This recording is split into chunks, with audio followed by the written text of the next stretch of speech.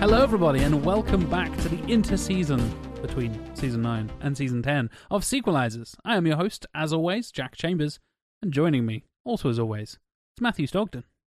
Is a sequel the only answer? Yes, we're called Sequelizers, so yes. Fair.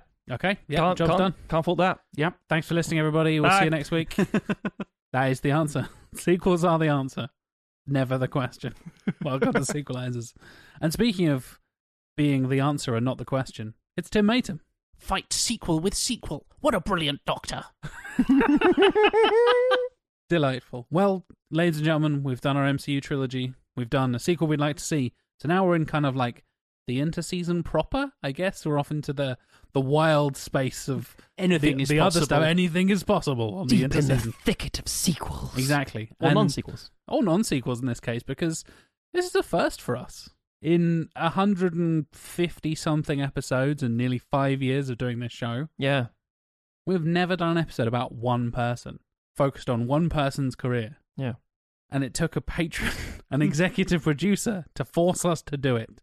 Because on this week's episode, we're going to be talking about the life, career, highlights throughout that career, and filmography of Mr. Donnie Yen. Everybody goes, either fuck yes, or who's that? Get learned. Either way, hope you enjoy the episode. We shall educate you. But before we get to educating you and going through, some of our favourite fight scenes and favourite films and all that kind of stuff and talking about the life and career of Donnie Yen, I mentioned an executive producer picked this episode for us because he went to patreon.com/sequelizers, went to the highest of the tiers and became an executive producer. And you could join him in the executive producer role like so many others have. By going to patreon.com/sequelizers, you can get ad-free episodes, you can get early access to episodes, you get exclusive merch, you get discounts on merch, you get all kinds of cool extra bonuses, including custom avatars drawn by the one and only Mr. John Scarrett. They're then sent to you and can be created in the Discord as an emoji, as is requested by the EPs. You can request it. You don't have to be made an emoji, but you can if you wish. They all have so far, pretty much. Of course they have. And yeah, if you would like to do that, you can go to patreon.com/sequelizers and support us on various different tiers at various different levels. And we appreciate every single one of you who does that. You make this show possible. You made, especially the MCU trilogy that we've just finished, possible. And of course, you make the long 12-episode seasons and everything we're doing, including live streams, the Discord, new merch, all that kind of stuff you can expect to grow here in 2022. Yeah, and they make the show free for those who can't afford it. Exactly. Which is another great little bonus. Exactly. Well, those in particular who support us the most are the executive producers, and they are James McDowell. The Force is with me, and I am with the Force. Josh Van der Sluis. And I fear nothing, for all this, as the Force wills it. Josh Miles. I'm one with the Force is with me. Michael Belcher. I'm one with the Force is with me. Xenos. I'm one with the Force is with me. Our two latest executive producers, Mr. Colin Thompson. I'm one with the Force is with me. And Philip Morgan. I'm one with the Force.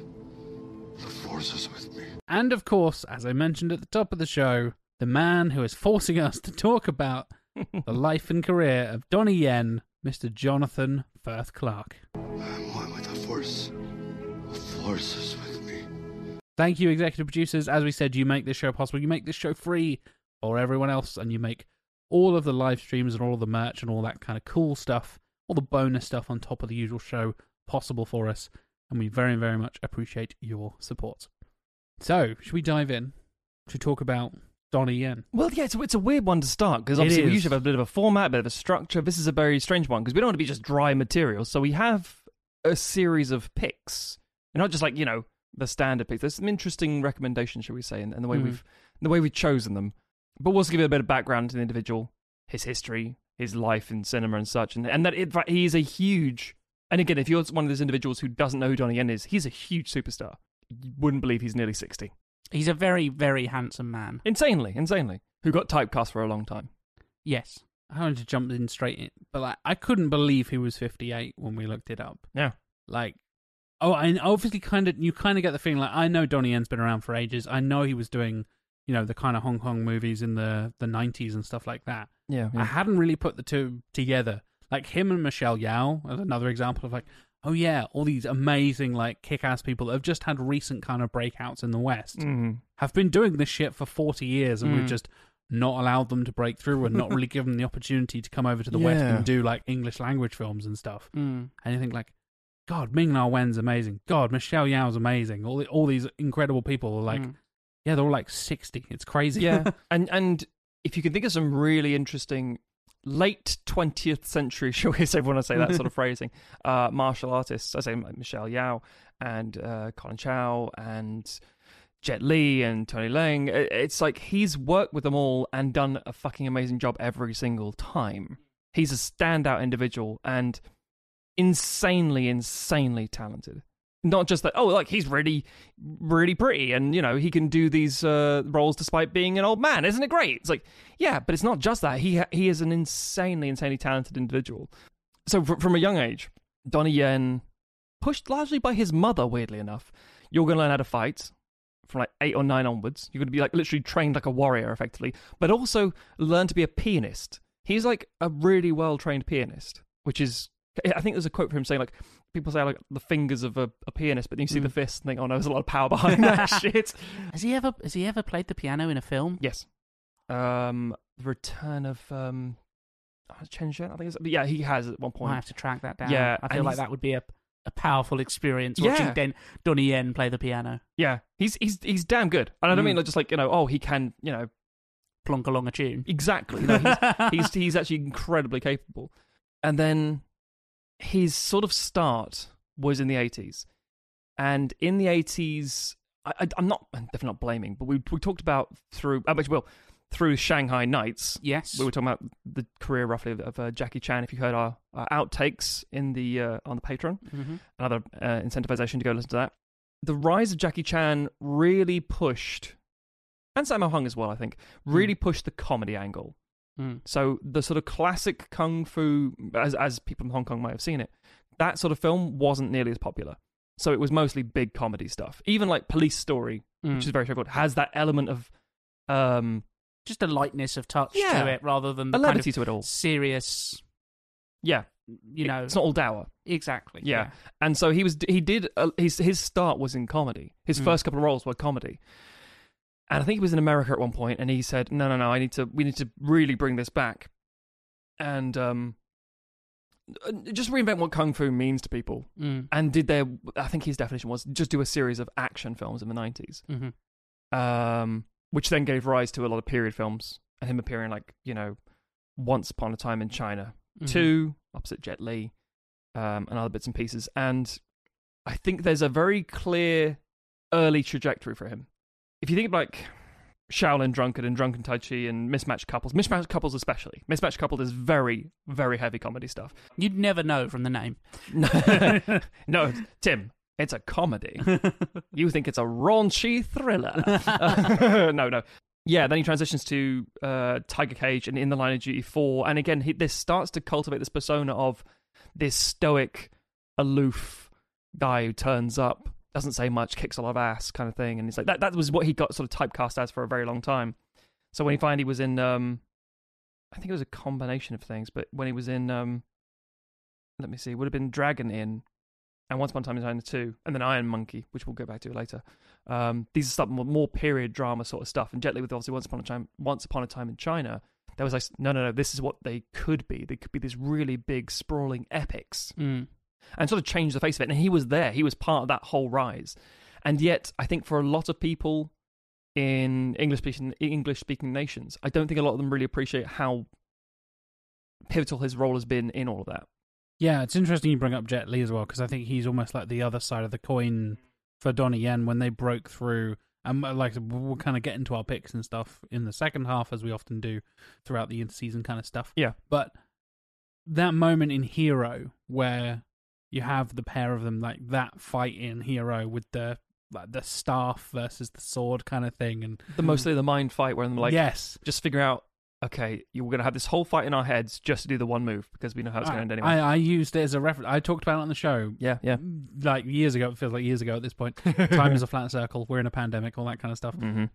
But like, I was like, oh, what is that film where they don't have a fight and the fight is actually in their head, but it's still really fucking good and like amazingly choreographed? Like, it's Jet Li versus Donnie Yen from Hero. Like, it's an all-time great fight in my mind because it's such a cool concept and it's been borrowed so many times. I'm sure it's not the first to do it. I'm sure there's some, 60s or 70s martial arts film I've never seen and all that kind of stuff. Definitely. But it did it in a certain way, though. And it broke through both of them into the Western world as well. Like, Jet Li brought on Donnie Yen as the bad guy to be like, no, I need Donnie Yen in this. Like, I've worked with him before. He's amazing. He finally needs to get his shot and all this kind of stuff. And I feel like Jet Li really kind of became the guy for a while. Because pretty much ever since Bruce Lee, and we'll touch on Bruce Lee as well, because you mentioned the return of Chen Zhen and all that kind of stuff. Yes, exactly.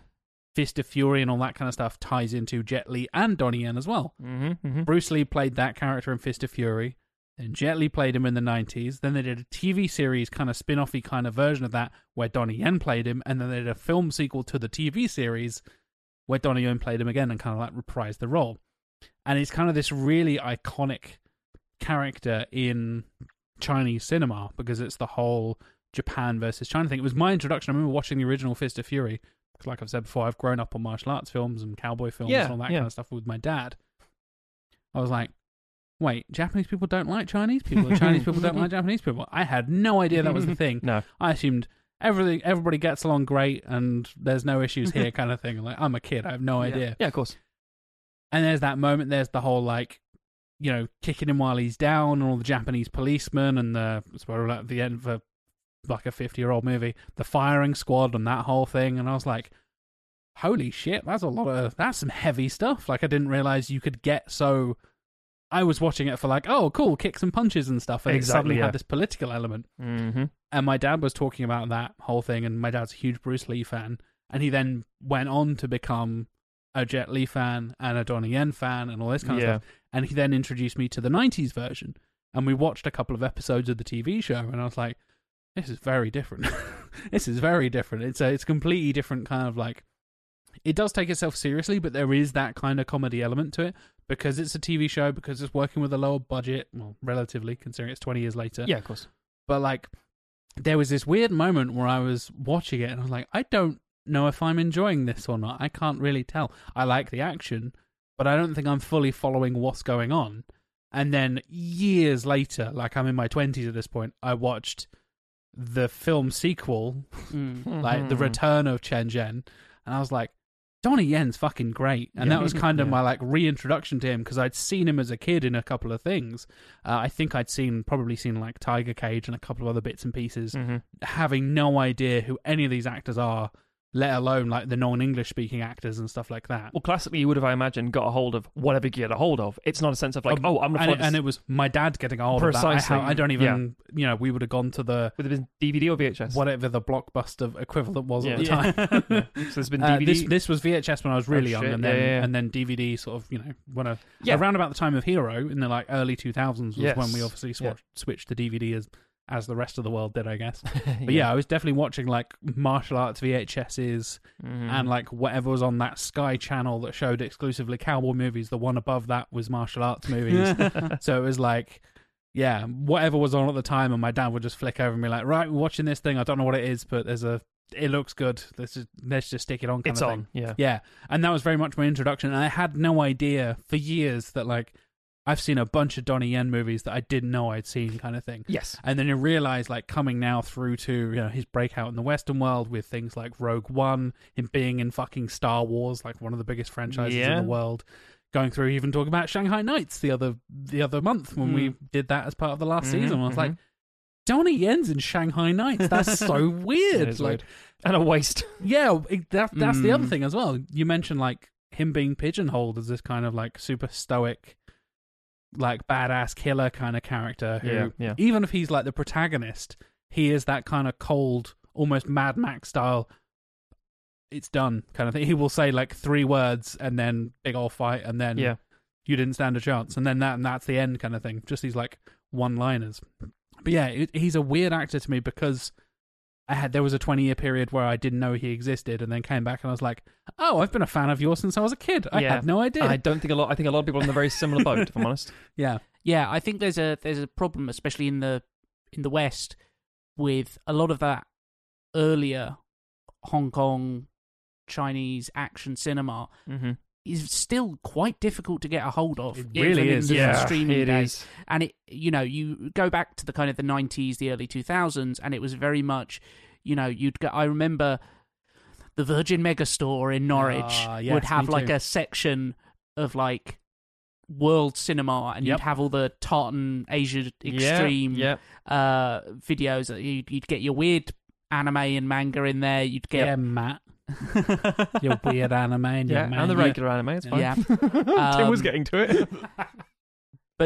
but also that at that point there was less of an appreciation of the diversity of anime, and it was very much a focus. It was Akira. It was Ghost of the Shell. Ghost of the Shell. Balls. Urotsuki Doji. Yes, exactly. Yeah, even I feel like even Dragon Ball Z was kind of. It was like, no, that's kid stuff. The thing we have here is the grown-up, fucked up shit. World cinema, yeah, exactly. And then you'd have a smattering of like kung fu stuff, and like Matt said, it's very much like you got hold of what you could get hold of. Yes, definitely. And then you would you'd if you for whatever if you got a dodgy video or whatever and accidentally recorded over it or something, like you will never find that again. It's things that passed around in school kind of thing. Yeah. And there's stuff that nowadays only exists as like a dodgy VHS rip on Daily Motion or something like that. And with the difficulty, again, when you're dealing with translation, you're dealing with stuff that's coming, it has, a title in Chinese that is then translated, and it may be given one title in America and another title in the UK. Oh, yeah. Or like for Bruce Europe Lee's films or are like whatever. the same. Yeah. And so there can be a lot of confusion, and if you're looking for those earlier films, both the fact that very few of them are available, there's not a kung fu version of Shudder yet. Yeah, that's a good point. Which you'd think is kind of one of the few genres that could probably support it. Like, you're never going to get a rom-com version of Shudder, because that's just Netflix, Yeah. You need something that's specific and the fan base is dedicated enough. Yeah, entirely. That they're going to pay for a whole separate thing. Which I think I know Arrow do a lot of them. There are like 88 films, and there are other individuals who do these kind of very niche things at very high cost of restoration. The classic DVD I remember is the... I think it's called the Hong Kong Legends. Remember them being blue cases on DVD. And that was your, like, if you want Jackie Chan films, Jet Li films, Bruce Lee films, here they are. And that, by the way, those names are important because Donnie Yen is not among them. Yeah. And there are reasons for that. So just to bounce off what Jack was saying, my introduction to Donnie Yen, I thought, was Blade 2. I was like, oh, it must be the only time I saw him. It's like, no, he's Commander Lan in Once Upon a Time China 2. Like, yeah. Oh, then I do know him. Oh, shit. And again, as you say, that's true. That's not like it's a case of like, typical little, teenage dickhead who doesn't really tell the difference between all these different people because it's too many. It's like, no. It's a sense of when you're young, you go, oh, fuck, that was Al Pacino in that movie. I just hadn't realized what he looks like when he's younger. Absolutely, yeah. It's just that situation. You're like, oh. And we do it now, for crying out loud. We're like, oh, did you know insert actor's name here was I've also done this movie? that so many times on this show. Exactly. We go and watch a sequel I didn't know existed, and then I'm like, wait a minute. That's that guy from that thing. Yeah. That's the thing from my childhood. Oh my god. Do you know who we didn't bring up in our Highlander episode? Donnie Yen. Yeah. He's in Endgame.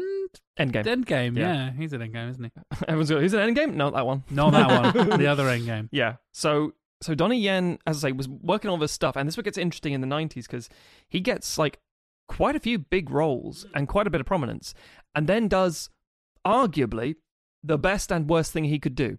He forms a company. Oh, yeah. He created a production company, right? Yeah. In 95. And I think they're producing 2 or 3 films. And it was like, oh, hang on, we don't have money for this. And as an independent filmmaker, or anyone else who's done this sort of stuff themselves, you'll know you have to do everything because it's too expensive to get anyone else to do it. So he suddenly learned, I can do this, I can do this, I can do this. Oh, hang on a minute. And this went on to him directing his own film, his debut, in fact.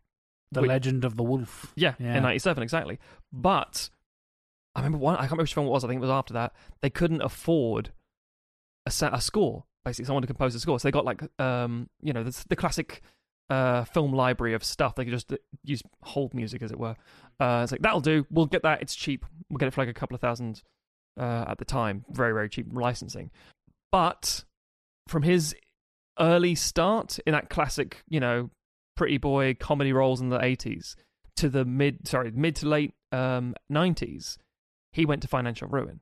That company nearly sank him. He filed for bankruptcy and all kinds of stuff. Right? Exactly. Yeah. Which is, and to think about that, and you think, what happened around that sort of time? Well, Jet Li was doing Lethal Weapon 4, so his career was shooting off in America. Jackie Chan was one of the biggest fucking stars in the world.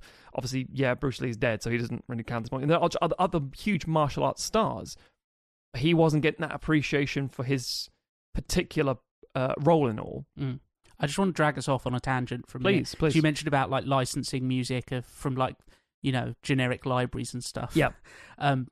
Patrick H. Williams, who's a YouTuber who we mentioned, filmmaker and YouTuber, who we mentioned several times.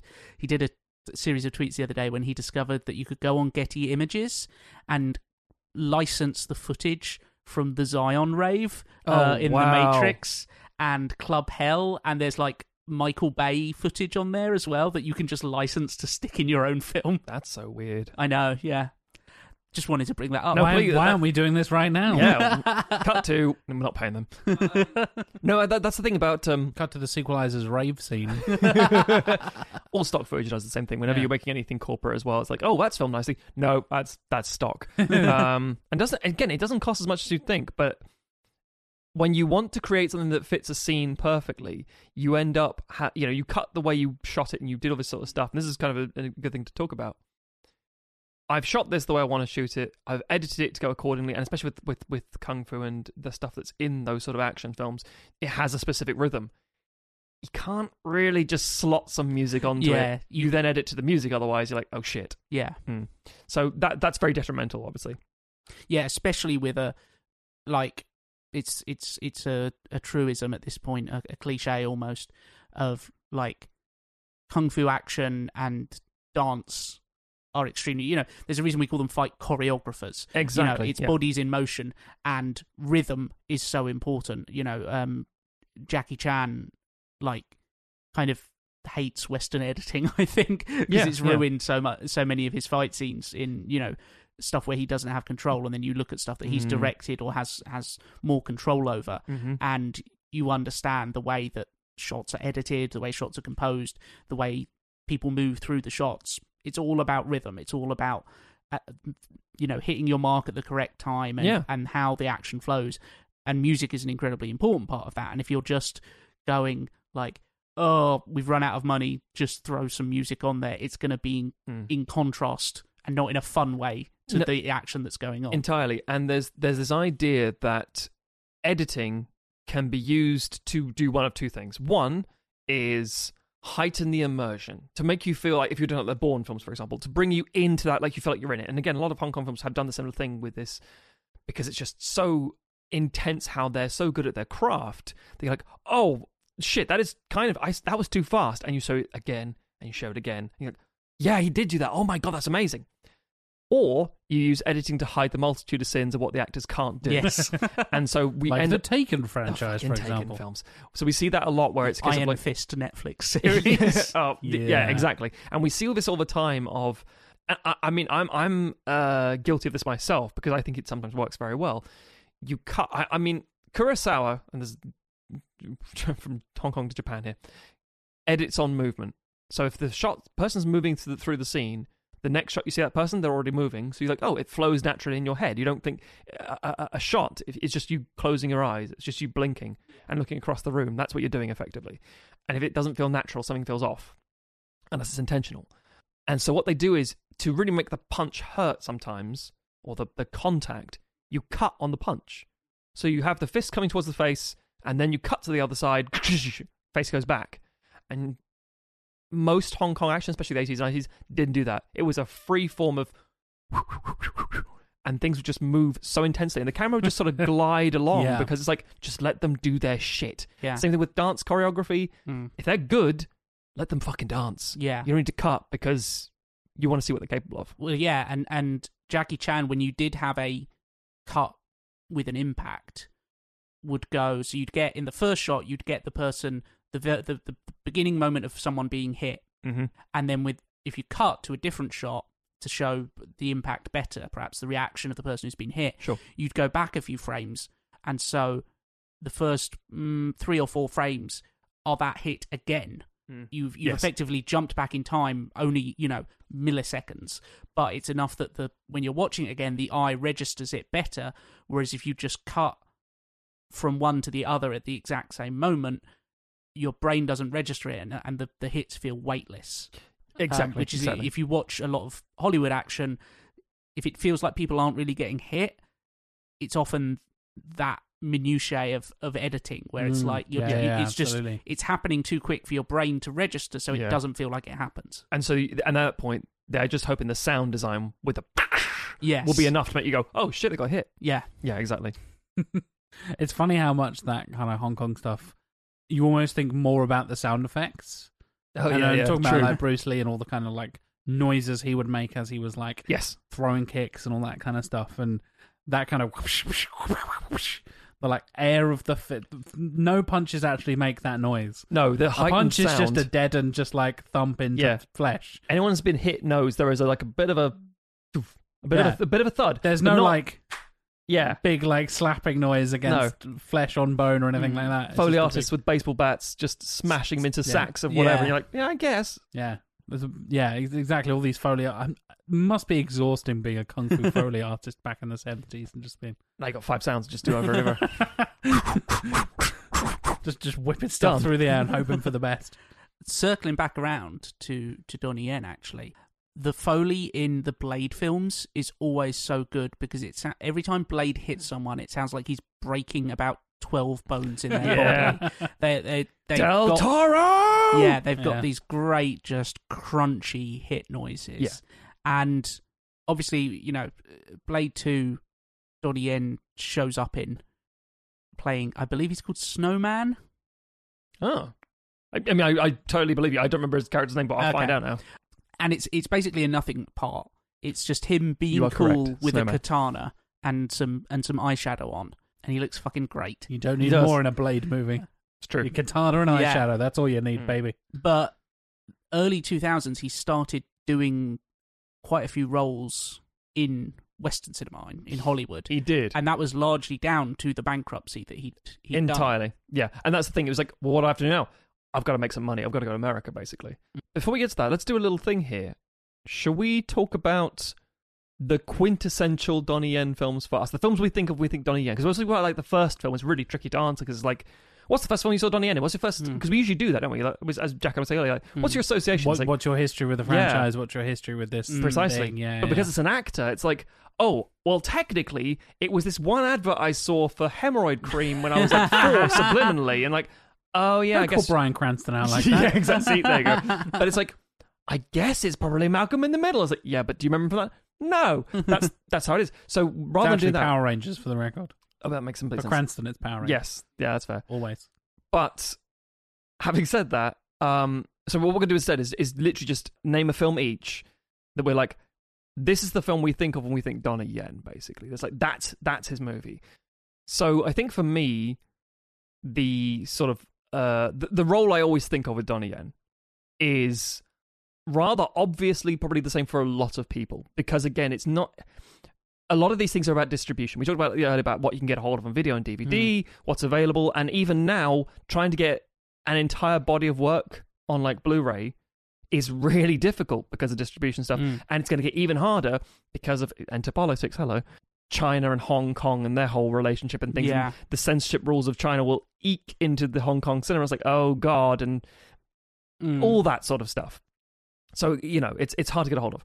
But for me, one of the big ones must have been. It was 2002 when the film was made.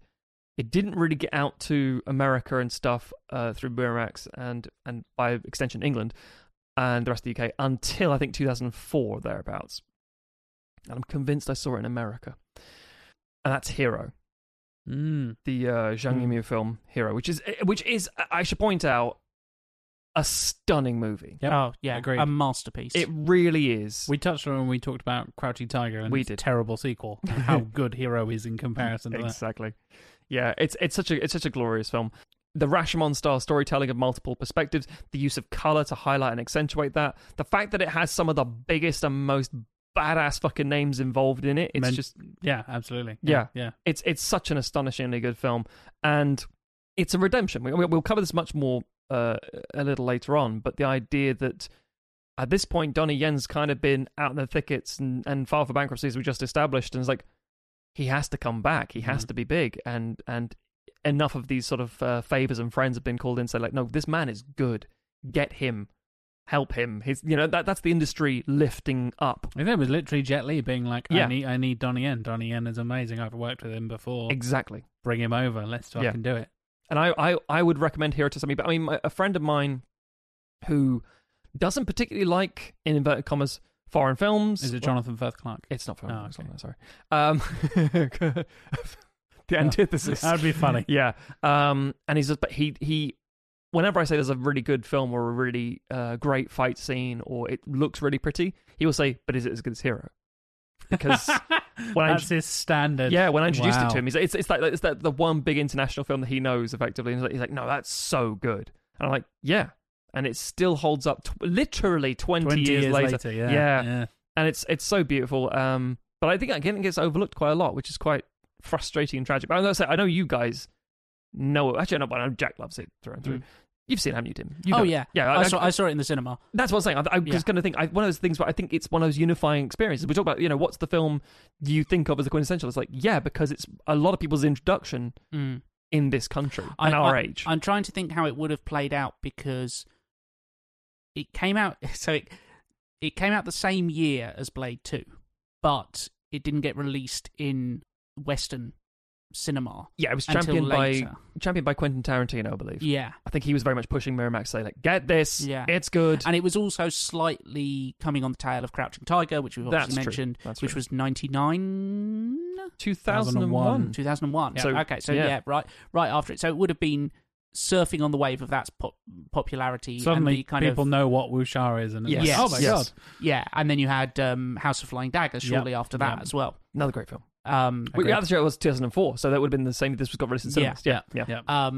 So I'm trying to remember if I would have seen that in the cinema or because I saw Blade 2 on DVD or possibly VHS at the time. So I'm not sure which I would have seen first, which would probably have been my introduction to Donnie Yen because I don't have the rooting in kind of Hong Kong cinema that Jack and you do, Matt. Yeah. Fair. So I think that would have been my first exposure to. So to me, he was just another guy who's great at fighting. Yeah. Who's this cool motherfucker? Exactly. Yeah. But yeah, I remember seeing Hero in the cinema and just being like, whoa. Yeah, I remember. Is that your orgasm noise? It's my ghost. It's my kung fu orgasm noise. Yeah. It's also Tim's villain laughs. You can never tell he's up to no good or real good. I remember I had a screening because this was the first year of me starting to do the Red Right Hand UK. Yeah, reviewing films exactly. And I saw Hero in the cinema in the States and House of Flying Daggers. I think like a month or two at a very early screening later, and I was like, holy crap. This the same director? It's like, well, actually, there's obviously the internet was in a weird. Internet was obviously around. It was a fledgling state. I think IMDb did exist at this time, but it was really quite fledgling. Still had its message boards, which were awful. Oh yeah, God. Toxic trash.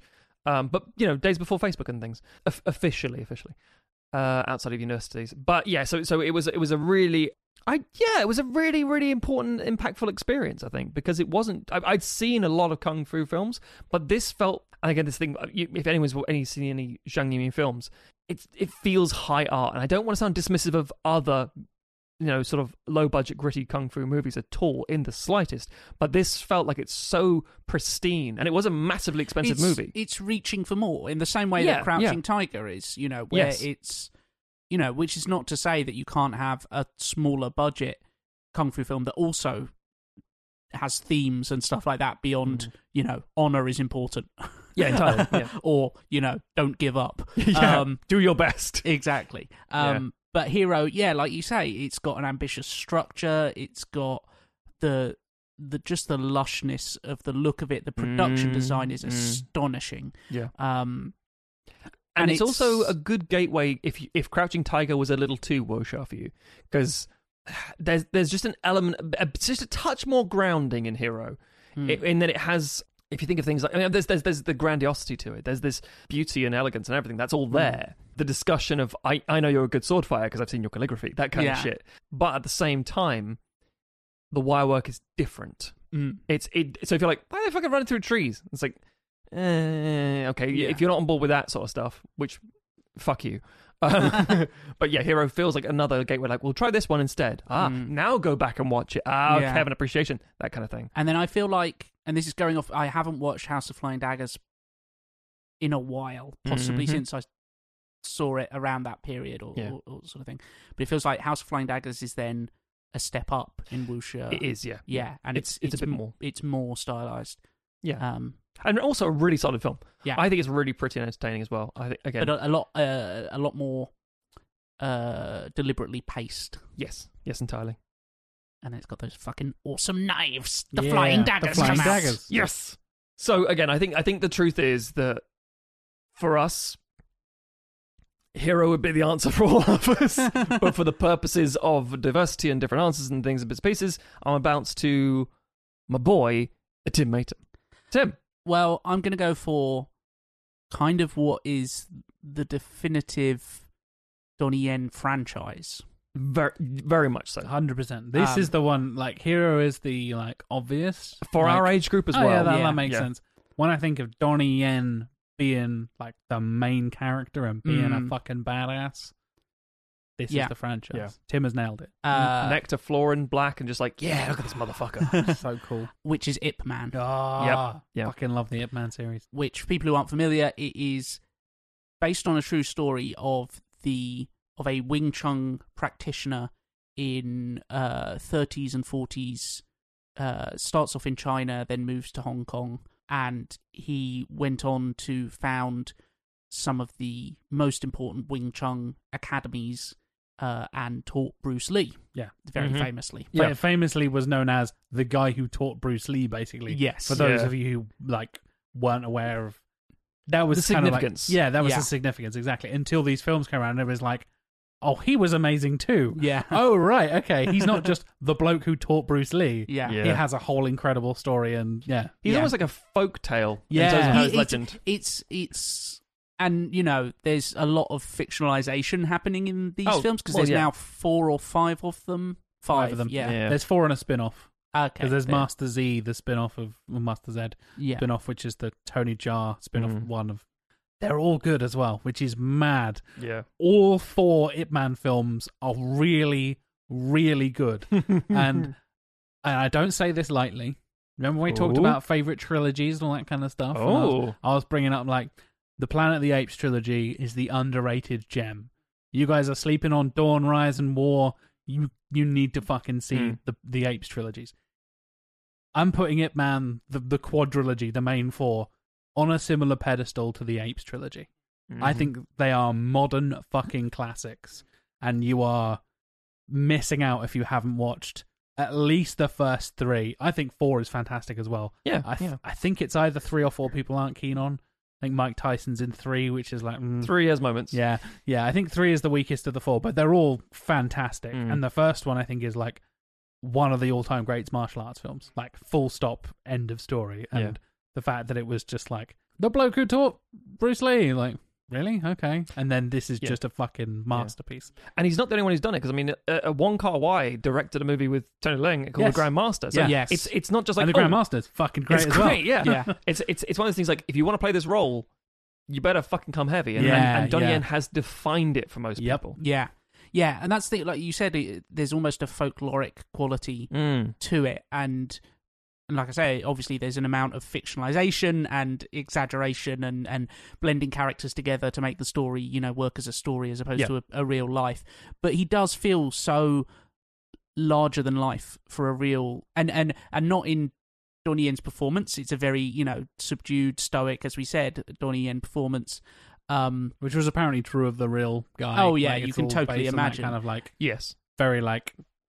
I'm just here to kick your ass. I Isn't don't really yeah. the classic line is, "I'm just a Chinese man." I'm just a Yeah. Chinese man. Yeah, exactly. Yeah. Yeah. But yeah, so the first film deals with him during the Japanese invasion Yes. in I want to say 35. Start of the Sino Yeah, War. 34, 35, something like Yeah. that. Yeah. Which obviously then kind of became wrapped up in World War II as well. Yeah. And the Japanese occupation of parts of China, Ip Man and his family's life under that, and the way that he's forced to fight, starts off as this very prosperous martial arts master in an area, and it's such a cool, like, the fact that this really happened and isn't just like the premise to an anime where you have It's also a premise to an anime. it's also isn't it? you have a street that's just filled with martial arts schools, and the people would come out into like the courtyard or sort of the square area, and you just have these rival schools of martial arts masters all like practicing out there and like eyeing each other up.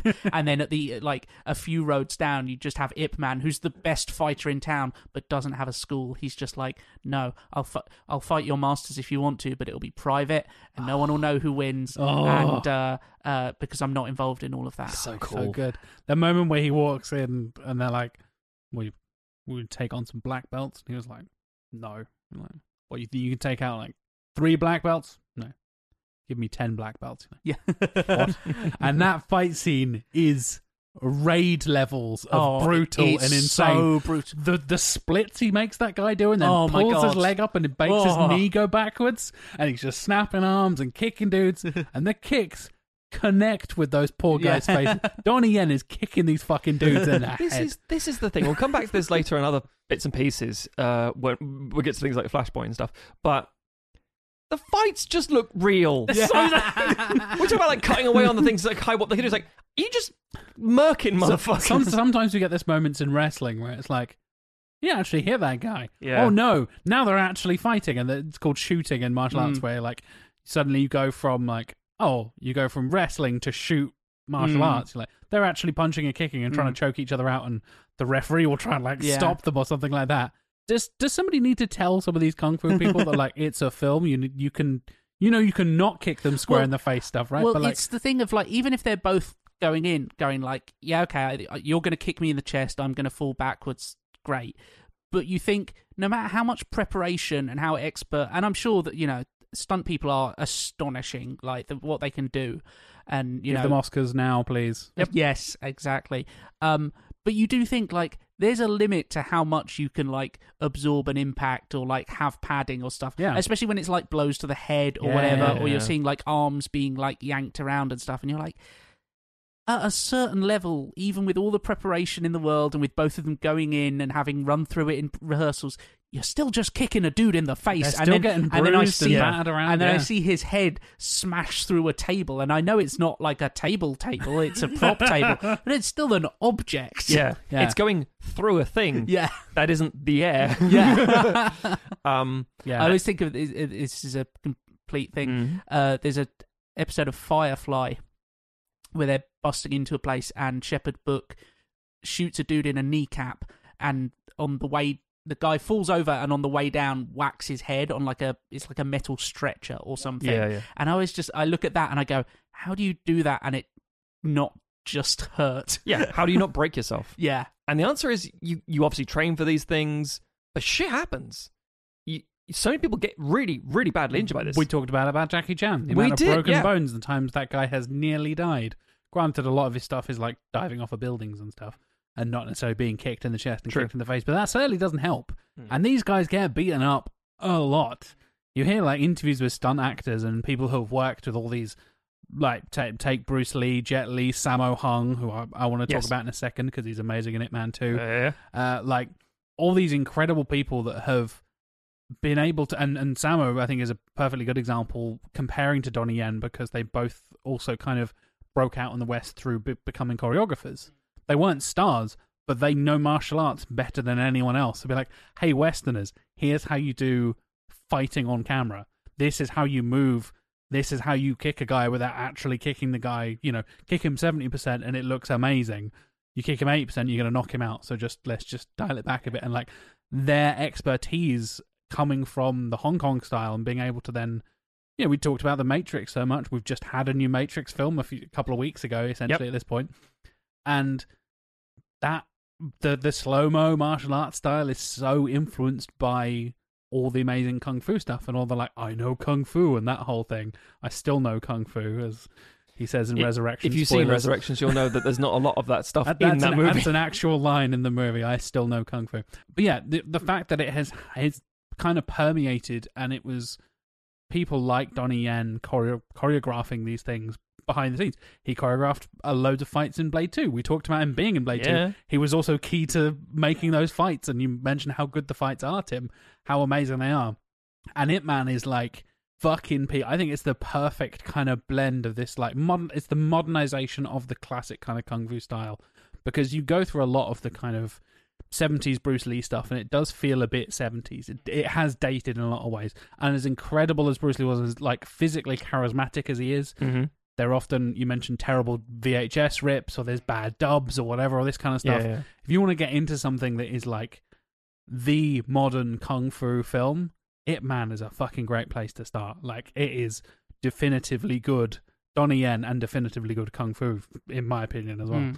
Well, the great thing about Ip Man is, one of the great things about Ip Man is that it gives you such a variety of styles, but that all feel consistent, because you get that fight against the 10 black belts, which is when he's being forced to fight by the Japanese general or colonel or whatever he is, and takes on 10 black belts and just wrecks shop. And it's a really brutal, like we say, it feels like a precursor to the Raid or something like that, where it's just bones being broken and stuff like that.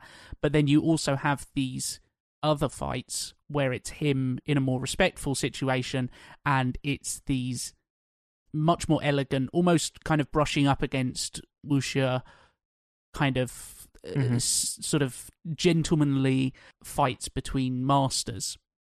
And so you get that blend of a much more kind of formal kung fu and a much more just, oh no, I'm just this is an expression of our grace and our training and our discipline. Yeah. Whereas here, I'm just trying to hurt these people. Yeah. It's a great. It navigates all those spaces in between, because Ip Man goes on such a journey in that film. Absolutely, yeah. And I touched on Sammo Hung, and I'm glad you touched on the kind of blending of the two styles there, Tim, because that is so key, specifically with the fight. Again, it's a fight with masters, funnily enough, in Ip Man 2, and Sammo is the final boss, basically, of all these things. And Ip Man is essentially gracefully defeating all of these guys and just proving he is so much better than by just blocking everything and then doing a little touch to the neck, and they're thank you for showing me mercy, Ip Man. He's cool, next guy. And it's all done on this balancing board table thing, and the way they bounce and slide around, and it's almost like this seesaw thing, and they're springboarding against each other, very clearly on wires. There's no bullshit about this. It's very clearly wuxia style. They are just floating about in these impossible kicks, and then they go in with this really close Wing Chun style, which is the elbows and blocks and stuff that are 5 inches from your face, 2 inches, 1 inch from your face. Oh my god, they're right up in each other's faces, and they will say good punch, and then carry on fighting. And then as they back away, the thing is shifting and moving in this almost ethereal kind of crouching tiger kind of way. And you get a guy like Sammo Hung, who is not small and graceful. As amazing as Sammo is, he is not the smallest man in the world. No. He's a beefy boy. Yeah, he's a beefy boy. As a fellow beefy boy, I appreciate Sammo. And he is floating around. He leaps onto the table from a stool by flipping one stool onto the top of another stool and then balancing on a single leg and then jumping across. And it's that guy weighs 18 stone. Let's not get silly here. But you totally believe it, because he's this graceful, amazing master taking on Ip Man. And they have this brilliant fight. And I'm going to spoil the ending of just this one fight, not the whole movie. They're so equally balanced. The table snaps in the middle. And it's the perfect balance of these two masters, Ip Man and Master Hong cannot defeat each other. And there's just this ultimate moment of respect, and the fucking table breaks. And then no one can get the upper hand, and it's this brilliant blend of the two styles. It's amazing. And this is the key thing here, because in Hero, for example, Donnie Yen's thing is that he has a staff. And he, in other films, works with an array of weapons. And obviously we see him with guns and swords and knives and all kinds of things. And Ip Man, obviously, mostly it's fists and close quarters martial arts and stuff. And it's that level of dedication that he brings to all these projects. And the fact that when he did the Ip Man stuff, he was training with Ip Chun, who is, I think, the eldest son of Ip Man or surviving son. Yeah. And he's like, yeah, no, and he gave it full approval, saying, no, I support this guy because he's dedicated to the role. And it's not just a sense of like, oh, I'm going to be playing this role, I'm going to do my own version of Imitator. It's like, no. I am capable in all these things through and through in terms of, his ability. And also, we talked a lot, obviously, about his like fighting capability. I do want to highlight his actual performance. I was just thinking the same thing. We've talked about the fight so much. Yes. We have to give credit to the man as an actor as well. Yeah.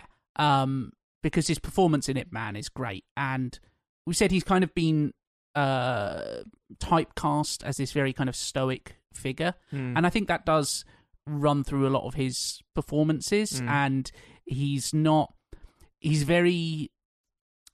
very opposite to, for example, Jackie Chan, where I never feel like Donnie Yen is particularly an underdog in any fight.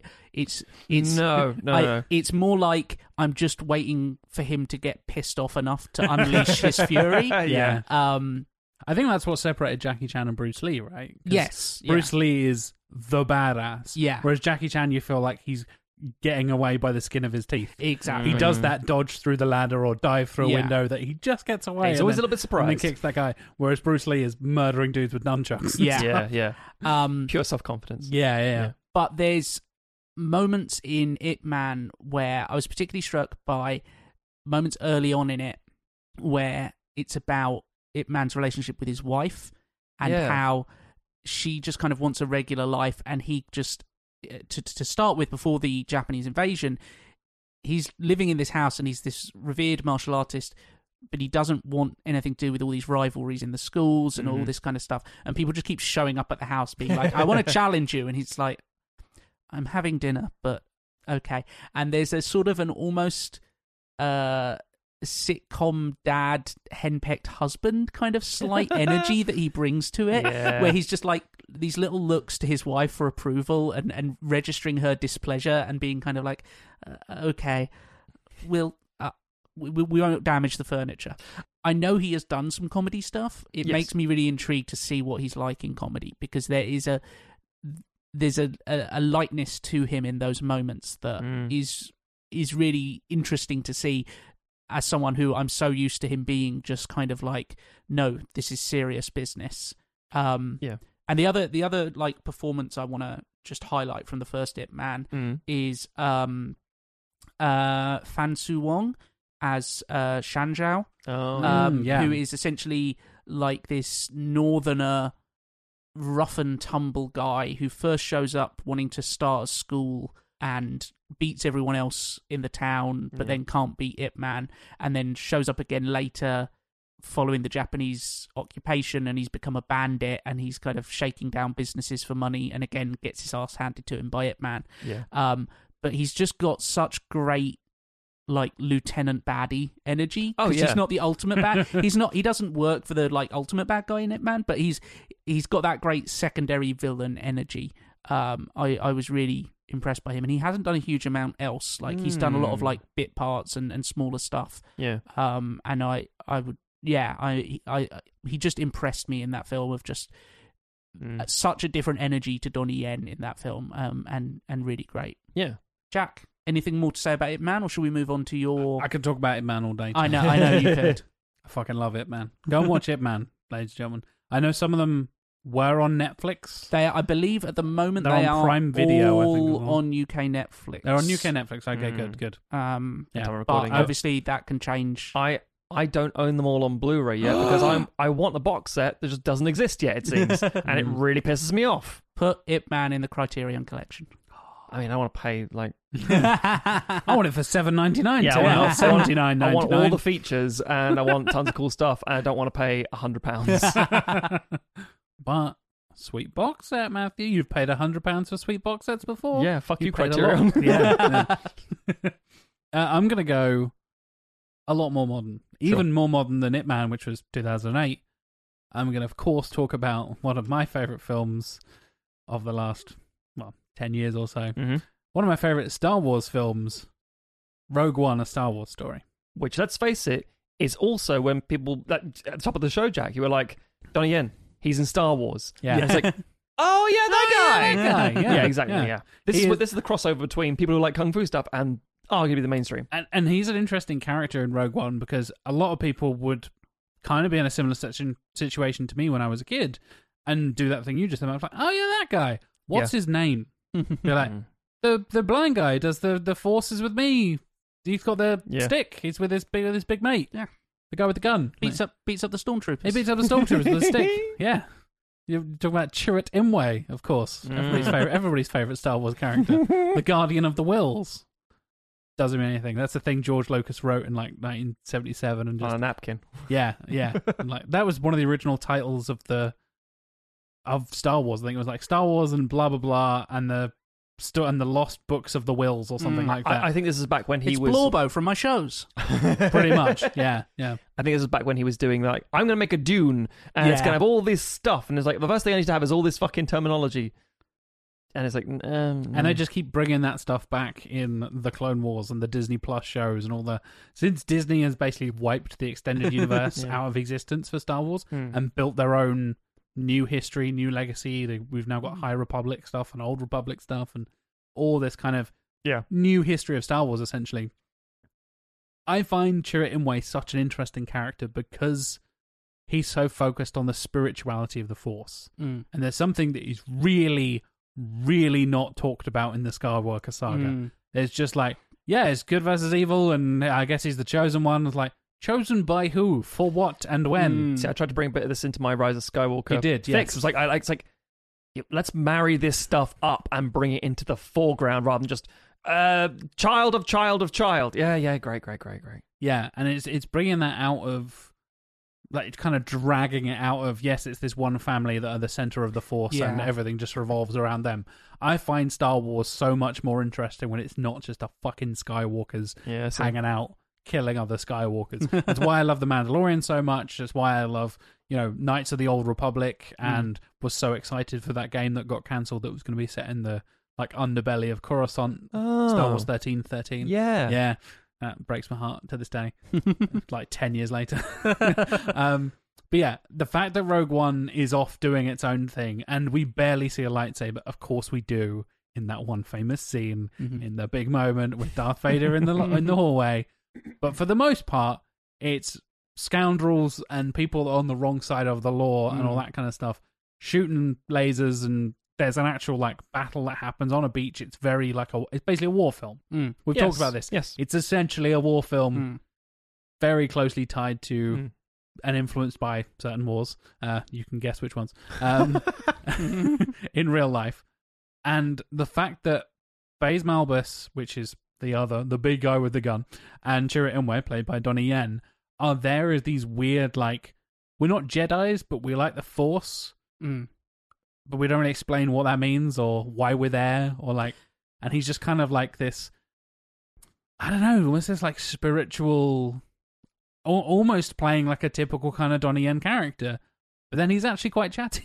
And charming and funny. And charming and funny, and it's kind of playing on this like blind master kind of. And it was his choice to make him blind, apparently. Apparently so, yes, yeah. It's playing on all these kind of typical stereotypes you'd expect from this kind of kung fu thing. All this kind of like, oh, he's very quiet and very dedicated and very religious, and the classic like blind master thing, like I was saying, like Zatoichi or something. And it's like, but there's something different about him. This is kind of the first time we've seen this in Star Wars. This is a weird, unique take on the Force and what that means to people outside of, here's a bunch of Jedi. Like, he's not a Jedi, but there's something to believe in here. There is something that fuels him and builds his faith. And he's clearly sensitive to the whole thing. Yeah, exactly. Well, it's tapping into a lot of the influences that, of course, Star Wars had, because it was so influenced by Kurosawa and stuff like that. What? And I didn't know that. there's almost a little bit of like original trilogy Yoda energy to him. Oh, definitely, because he's got that kind of like cheekiness to him. Yeah, a little bit of a cheekiness and a whacking people on the head with his stick. Exactly. And I agree. It's like fascinating to see, because it kind of ties in with the whole idea of like in the original trilogy, the idea that the Jedi have so quickly become like legend, and makes no sense for the record. It makes no sense. They go from active political leaders to absolute legends in like 15 years. It makes.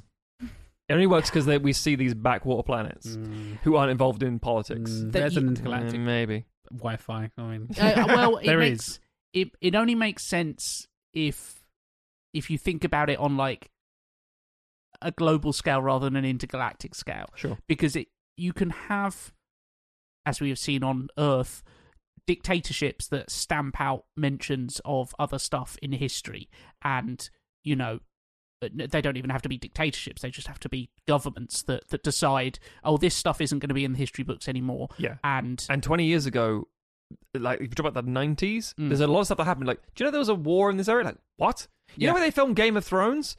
Yeah. War there. Which one? Ireland or Croatia? Both. Yeah. Yeah, and stuff can fade out of memory, and if you kill anyone who mentions it, then what legacy does it have? Yeah, exactly. Doesn't quite work when you've got multiple planets to rule over rather than a country, but who knows. But anyway, it's an interesting examination of that element in the original trilogy where you go like, there's these bits knocking around, and it's almost kind of like cargo cult stuff where it's like there's these half remembered legends of these people who kind of in theory stood up for what was right, and there was a spiritual element to it, and we're going to kind of cobble together what we think that means, and this person or these people clearly like connect to the spirit that is still out there, the Force and so forth, and they've kind of almost like built up a religion around that connection and the bits of knowledge that they have left over. Yeah, keeping it alive in this capacity. Exactly, yeah, and keeping it alive and trying to kindle that tiny flame and make sure that it isn't put out. That's a really fascinating aspect to examine. Yeah, I would have liked to have seen it get even more like examination. Well, it's one of the things. Rogue One does a lot of things and does a lot of things. Well, some things it falters with, in my opinion, but it gets a lot of things really, really right, and it's very fun because why a lot of people love it so much because it's dour in a way that's entertaining and positive. And in all that stuff, everything that's going on, someone like Donnie Yen's character is like, shit, that's memorable. That's like one of my favourite bits. Yeah. And Bodhi Rook, played by Riz Ahmed. Thank you very much. Another great character. Forrest Whitaker, less so. He's good in the Clone Wars. There you go. Again, supporting other stuff, great. But in this particular you just fucking hate to hear that. Every fucking Star Wars nerd is like, this character wasn't good. And then somebody has to say, but they were good in the Clone Wars. Nobody watched the Clone Wars. But that's the point. There's a lot of things that really like, that's cool, that's stand out. And there's this one character in this ensemble is like, that's pretty cool. And I'm not saying he's the only standout, but for a lot of people, that's what I was thinking about, the quintessential style thing where it's like, here, a lot of people would say, can you name a Donnie Yen film? They go, oh, fuck. And if they aren't involved in anything about... In fact, if they haven't watched films outside of English language movies, they might go, is he the guy in one of the Star Wars? Yes! That guy. Or if I show you a picture. Oh, I know that guy. That's the thing, is that outside of Hong Kong and Chinese cinema, he hasn't... All of the stuff that he's done in the West, apart from Rogue One and Blade 2. Rogue One, Blade 2. It's not like he's been used elsewhere. It wouldn't be shocking for him to show up in an MCU film. Just a matter of time, I think. Shang-Chi 2, maybe. He's in John Wick 4 when it comes out. That's going to be another thing where it's not necessarily going to, because the people who watch John Wick probably know Donnie Yen already. But it's not like he's bust out into a lot of like big sci-fi genre stuff. You kind of have to be on the lookout for him. He operates in the niche. Yeah. And has never really escaped said niche, arguably, even though he is, as I said, huge. Yeah. Yes, he hasn't had a Lethal Weapon 4, for example. Yes. Like in the way that Jet Li did. Yeah, he hasn't really helmed those films. He's been a strong component within them. Yes. Yeah. This week's episode is brought to you by Pair. If you have a business, you need to have a website. What's the best way to get a website up and running? Choose a website hosting company that makes it simple, like Pair Networks. Pair has over 20 years of experience managing the entire digital ecosystem for thousands of online businesses all around the world. Pear makes it easy for you with do-it-yourself website building tools and features, including simple drag-and-drop page designs. And they have guaranteed US-based support technicians ready to help you whenever you need it, 24 hours a day, 365 days a year. Right now, when you sign up with Pear Networks, you'll receive 1 free month of web hosting. See for yourself how easy it is to build your website for free. Visit pear.com/free to get your first month of website hosting for free by using the code QUICKSTART. That's pear, PAIR.com/free. Promo code QUICKSTART and get started today. This week's episode is also sponsored by Audible, the place where you can go to get thousands of audiobooks, podcasts, comedy specials, meditations, and everything in between. It's true, Matthew. There's meditations. I believe you, Jack. I've listened to one of them. Oh, okay. Yeah. Oh, cool. Yeah. And if you would like to go to audibletrial.com/sequel, you can join me as a member of Audible. I've been an Audible member for about 10 years now, something like that. I think I looked up on my phone the other day.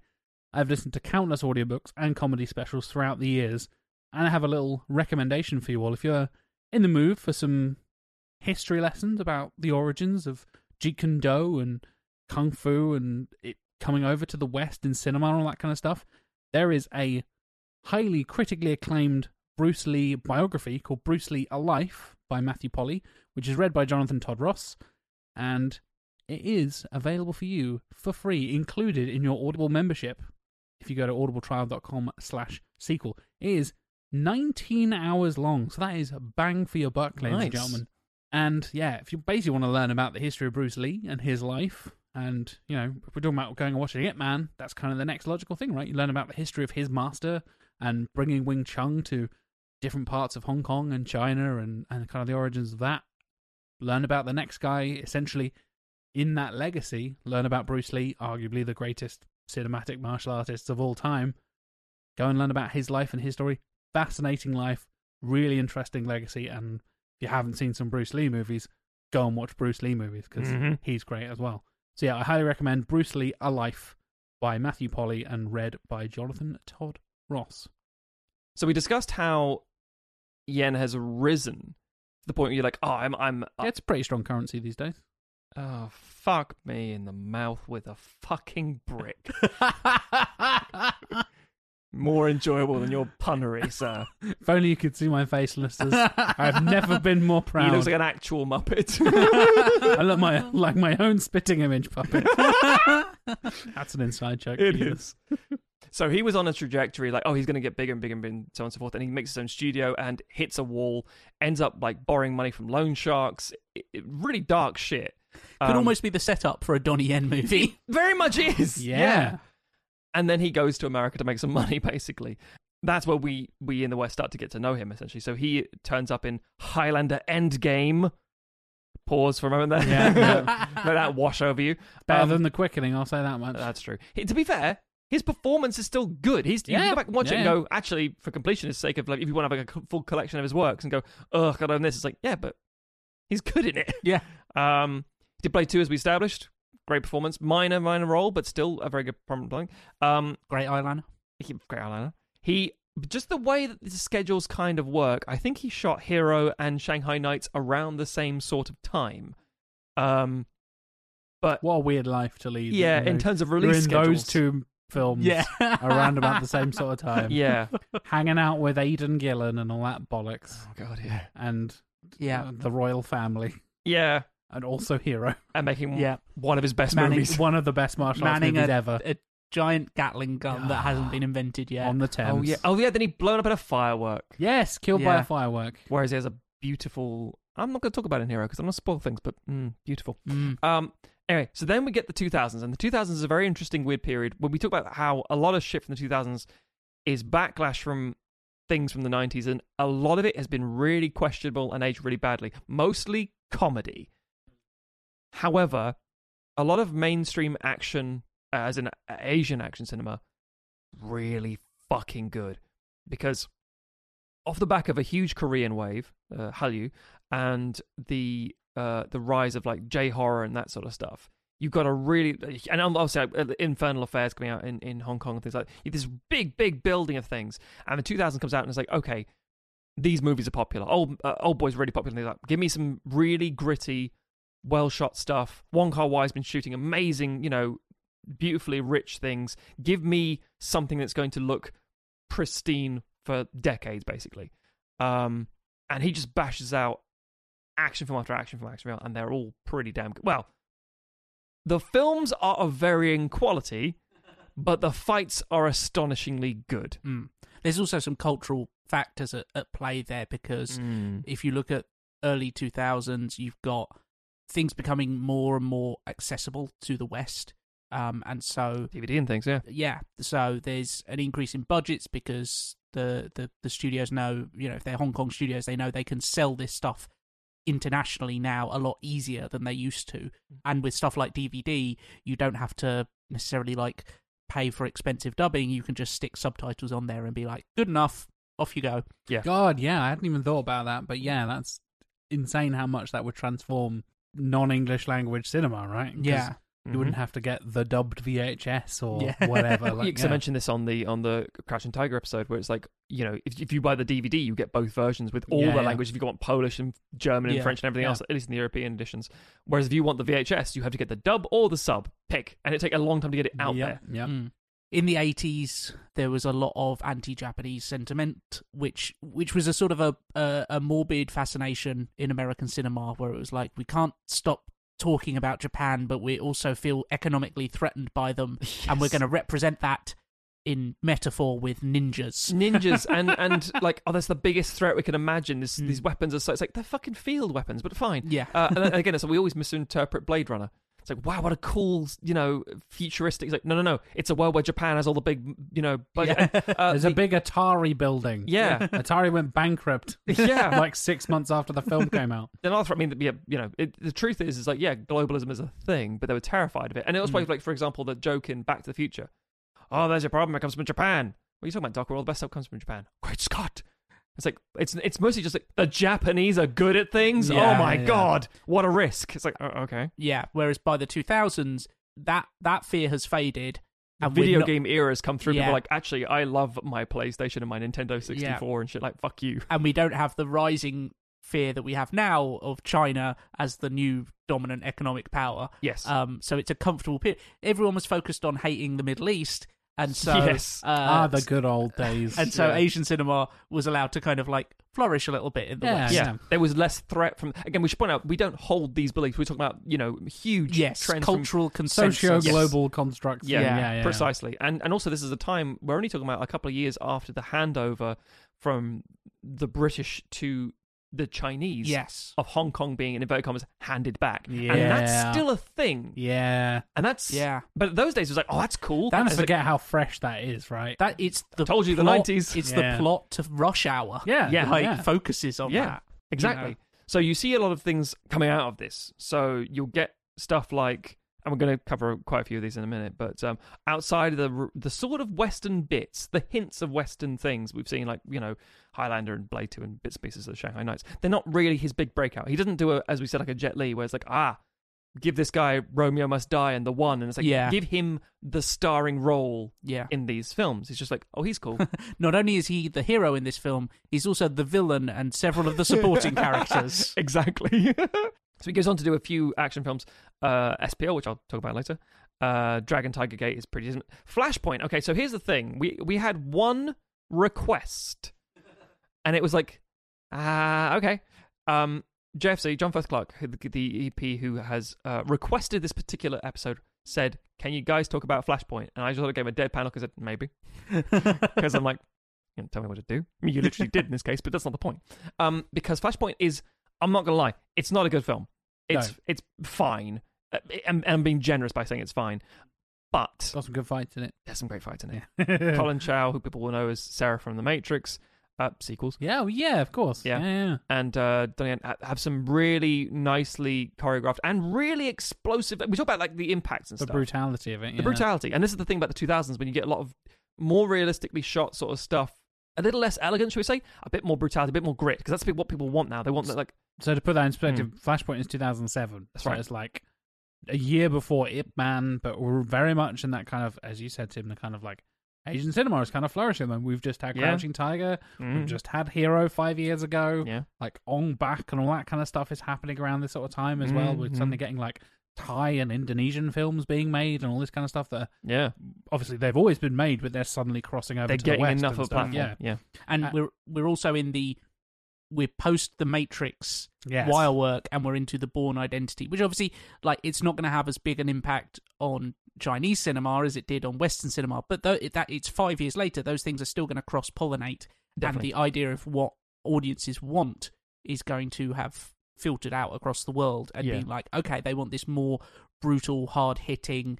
They really want to feel the impacts. They want to be close into the action type stuff. I want to move through a wall. Yeah, I don't want to just see someone transition, and Hong Kong cinema does this really well.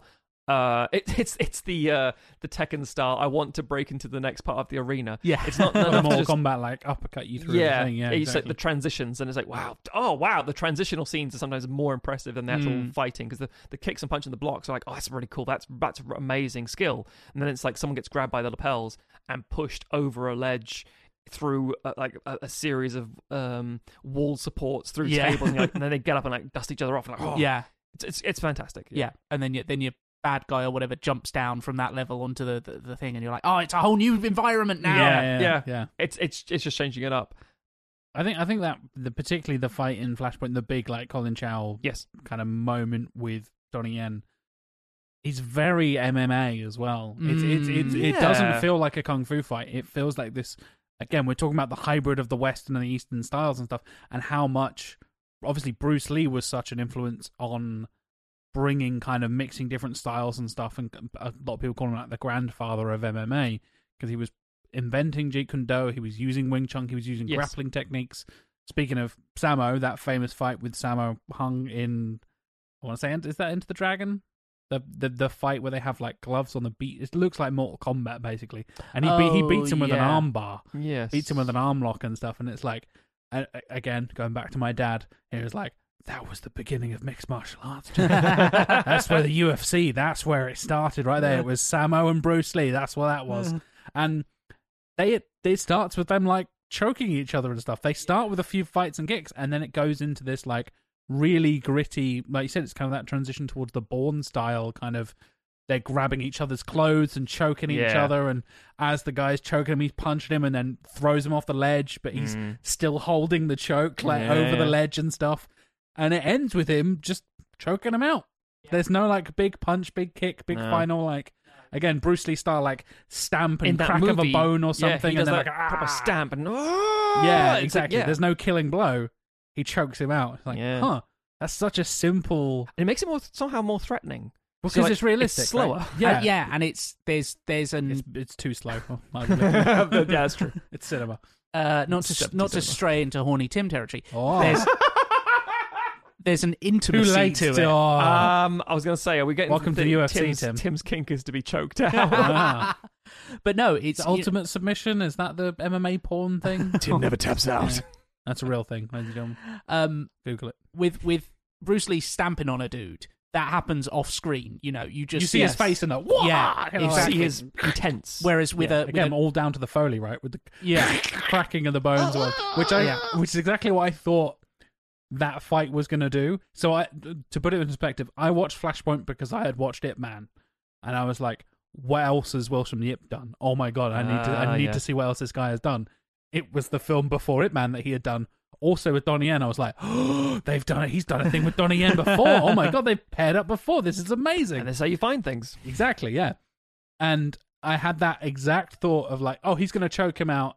And it does. It zooms in on Donnie Yen's face, and I thought we're going to hear the like, and then like you just know that he's beaten him by the crack of the neck, and then he like lets go.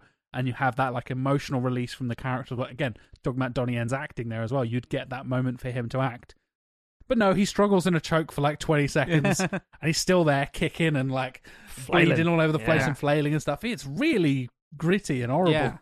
Yeah, because that's the thing, is that with a chokehold, with a submission or whatever, you can have both actors' faces on screen at the same time, and you can see the one who's struggling to breathe and the one who's struggling to hold on there, and you get much more of the performance, and you get, you're seeing everything happen simultaneously rather than having to do it's There's very, not much to cut away to.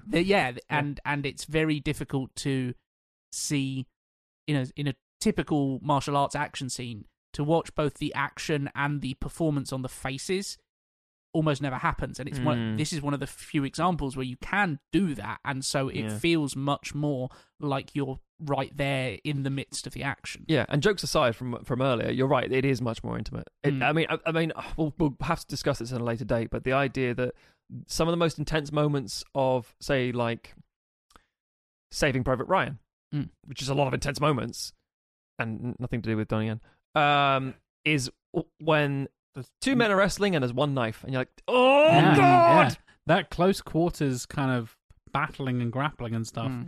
Is often how a lot of street fights happen as well. That's the other thing. Dudes don't like square up to each other with perfect martial arts stance and start, I'll start with a jab and then I'll throw a leg kick and see what happens.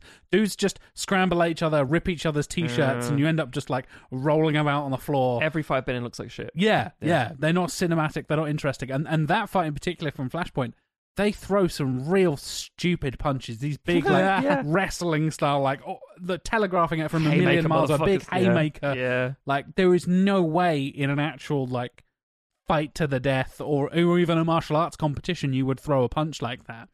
And the fact that it ends with that choke, it's why I touched on Warrior when we did, all those episodes ago, and I talked about how much I enjoy that final moment with you get Tom Hardy and Joel Edgerton. You get that moment where he's beating him by submission. And again, you totally touched it there, Tim. You can see both of their faces at the same time, and you get the emotion from those characters, and he beats him by submission. That objectively proves I am better than you, and you have been defeated. And it's such a different thing. It's still reasonably new in cinema that we have this kind of grappling stuff. You get all the kind of like fucking awful MMA films, and I've watched them all. The Undisputed series is garbage, but it's all the like, he was down on his luck. Oh yeah. He was a down and out fighter, and if he just went underground, he'd finally make it. But he's got to fight off the loan sharks first. And there's always a fucking loan shark. They're basically the character from the Mortal Kombat movie from last year, where it's like, oh, he's a down and out MMA fighter who has been fighting in an underground cage for some reason, even though there's no money in that, so I don't know why he would. But okay, you can go and fight in a barn somewhere, sure. And then they always have shitty choreography. And it's really interesting to see that now come through. Like I said, Donnie Yen was 40-something at that point and had been training in martial arts for like 30-something years at that point. To see him adopt more modern martial arts styles and blending grappling and striking and all that kind of stuff is really interesting to me, and see how they do that from a cinematic point of view and how it's kind of shaping cinematic fights and things like that. I think it's it's real sexy. To jump off of that, I think it's interesting how, for the most part, when I've seen that in more mainstream action over here, that isn't like Undisputed or stuff like that, that's very deliberately purposefully evoking MMA. It seems to be given to women a lot of the time because it's seen as a thing. This is true. It's like, oh, well, like a chokehold, like a woman can do that, and it's a way she can overpower like a bigger man. That's the whole point of Brazilian Jiu-Jitsu is the smaller man can defeat the larger man. Technique beats strength is the Hoist Gracie quote from the guy who won the first UFC tournament. Whereas like to go for the mainstream of the mainstream, like obviously in MCU stuff, Black Widow. Like Black Widow does it a lot. The only man I can think of doing it is Ant-Man, who has been taught by the Wasp, who also does that stuff. Yeah. Men throw punches and kicks, and women choke and grapple and stuff. Yeah. Even though the truth is that to kill this is we're talking about from a cinematic point of view. To kill a man. I'm not actually confessing to anything. Christopher Lee at the minute taking us down the road like, when you get stabbed. That's not how you kill a man. I know how you kill a man. All the breath is taken for your lungs. I would know. I've killed many men. So terrifying and amazing. Just like Matthew. Thank you. It's the fact that I'm saying that's a full-on compliment. It's the sense that what's the coolest way to kill someone? Oh, like bullet, gun, or like a sword, stab someone. Oh yeah, that's cool. It's like if you are murdering somebody about, even like a punch, they knock the floor, they're dead. It's like no. If you are literally crushing the life out of them slowly, and you're feeling in your hand that they're dying, that is horrifying. And either you feel that, which is the struggle, like, die, please die, or I'm going to have this, or you're like, I feel nothing. That's how you establish the character. It's, I think that ties into the intimacy, right? You've got that. Definitely. You can, when you're shooting people with bullets, especially, we're talking about in the context of films here, a kill from, like, a guy spraying a bunch of bullets and, like, fucking Arnie in Commando. Perfect example of just, like, topless, covered in oil and bullets, and just feeling nothing. Feels nothing. Murders hundreds of millions of people. Just machine guns all over the place. Yet that one moment where you get Donnie Yen choking Colin Chow, it's like, oh, that's so visceral. It's so like I can't think of another word. Intimate is the perfect one for it, because you are taking another person's life with your bare hands. You're literally feeling it slip away. Yeah. And so often in martial arts, you get why we touched on the Ip Man fight in particular with the 10 masters, is that it feels different, because so often you get one guy comes towards you, he gets a punch. Next guy comes towards you, he gets a kick. Next one, slightly different punch, or then he gets an elbow. Then the next guy gets a kick. Then maybe he'll get a throw. Yeah, that's 7 out of 10. We'll do another punch and then another kick. Everyone takes one blow and you'll be fine. It's like, he's essentially taking these guys out of the fight. Because there's brilliant scenes in stuff like Daredevil, that famous hallway fight. There's obviously playing off the rage and all that kind of stuff. Daredevil gets his ass kicked, but he takes out all these guys, and then they slowly, like, oh god, I get to their feet, like, that was horrible. Like, he doesn't kill any of those guys. No. It's very difficult to punch someone to death from a distance, like, unless you're, again, in their face, like, on top of them on the ground, and, like, repeatedly blows to the head. You can, especially if you're on concrete and stuff. It's mostly how you fall down that kills you. That's the classic thing, is like the strike in a street fight doesn't kill you, it's the blow. Like, depending on if you fall face first onto concrete, or especially backwards with the back of your head, that's death. That's really, really like dangerous. The first kill that John McClane does in Die Hard is just him and a dude rolling down the stairs, and the other guy gets the wrong end of it. And you just hear it. It's like, it could have been either of them. And you get those moments where it's like, oh wow, like, he's really breaking these guys' legs and breaking these guys' bones and taking them out of the fight. And a fight to the death really kind of has to end with a big like neck snap, or a complete like disabling of your opponent, like incapacitating of your opponent. Either that, or you just kick them off a ledge. It's the kind of like, that's like, well, I didn't really kill him. Gravity does. Like, sure. I would say there is only one example I would Batman bring up. doesn't have to save the Joker, right, guys? Oh, fuck's sake. There's only one example I can think of where like a grapple hold, where it's like, oh, that's the version you see in because men do quite a lot in cinema, and that's drowning a motherfucker.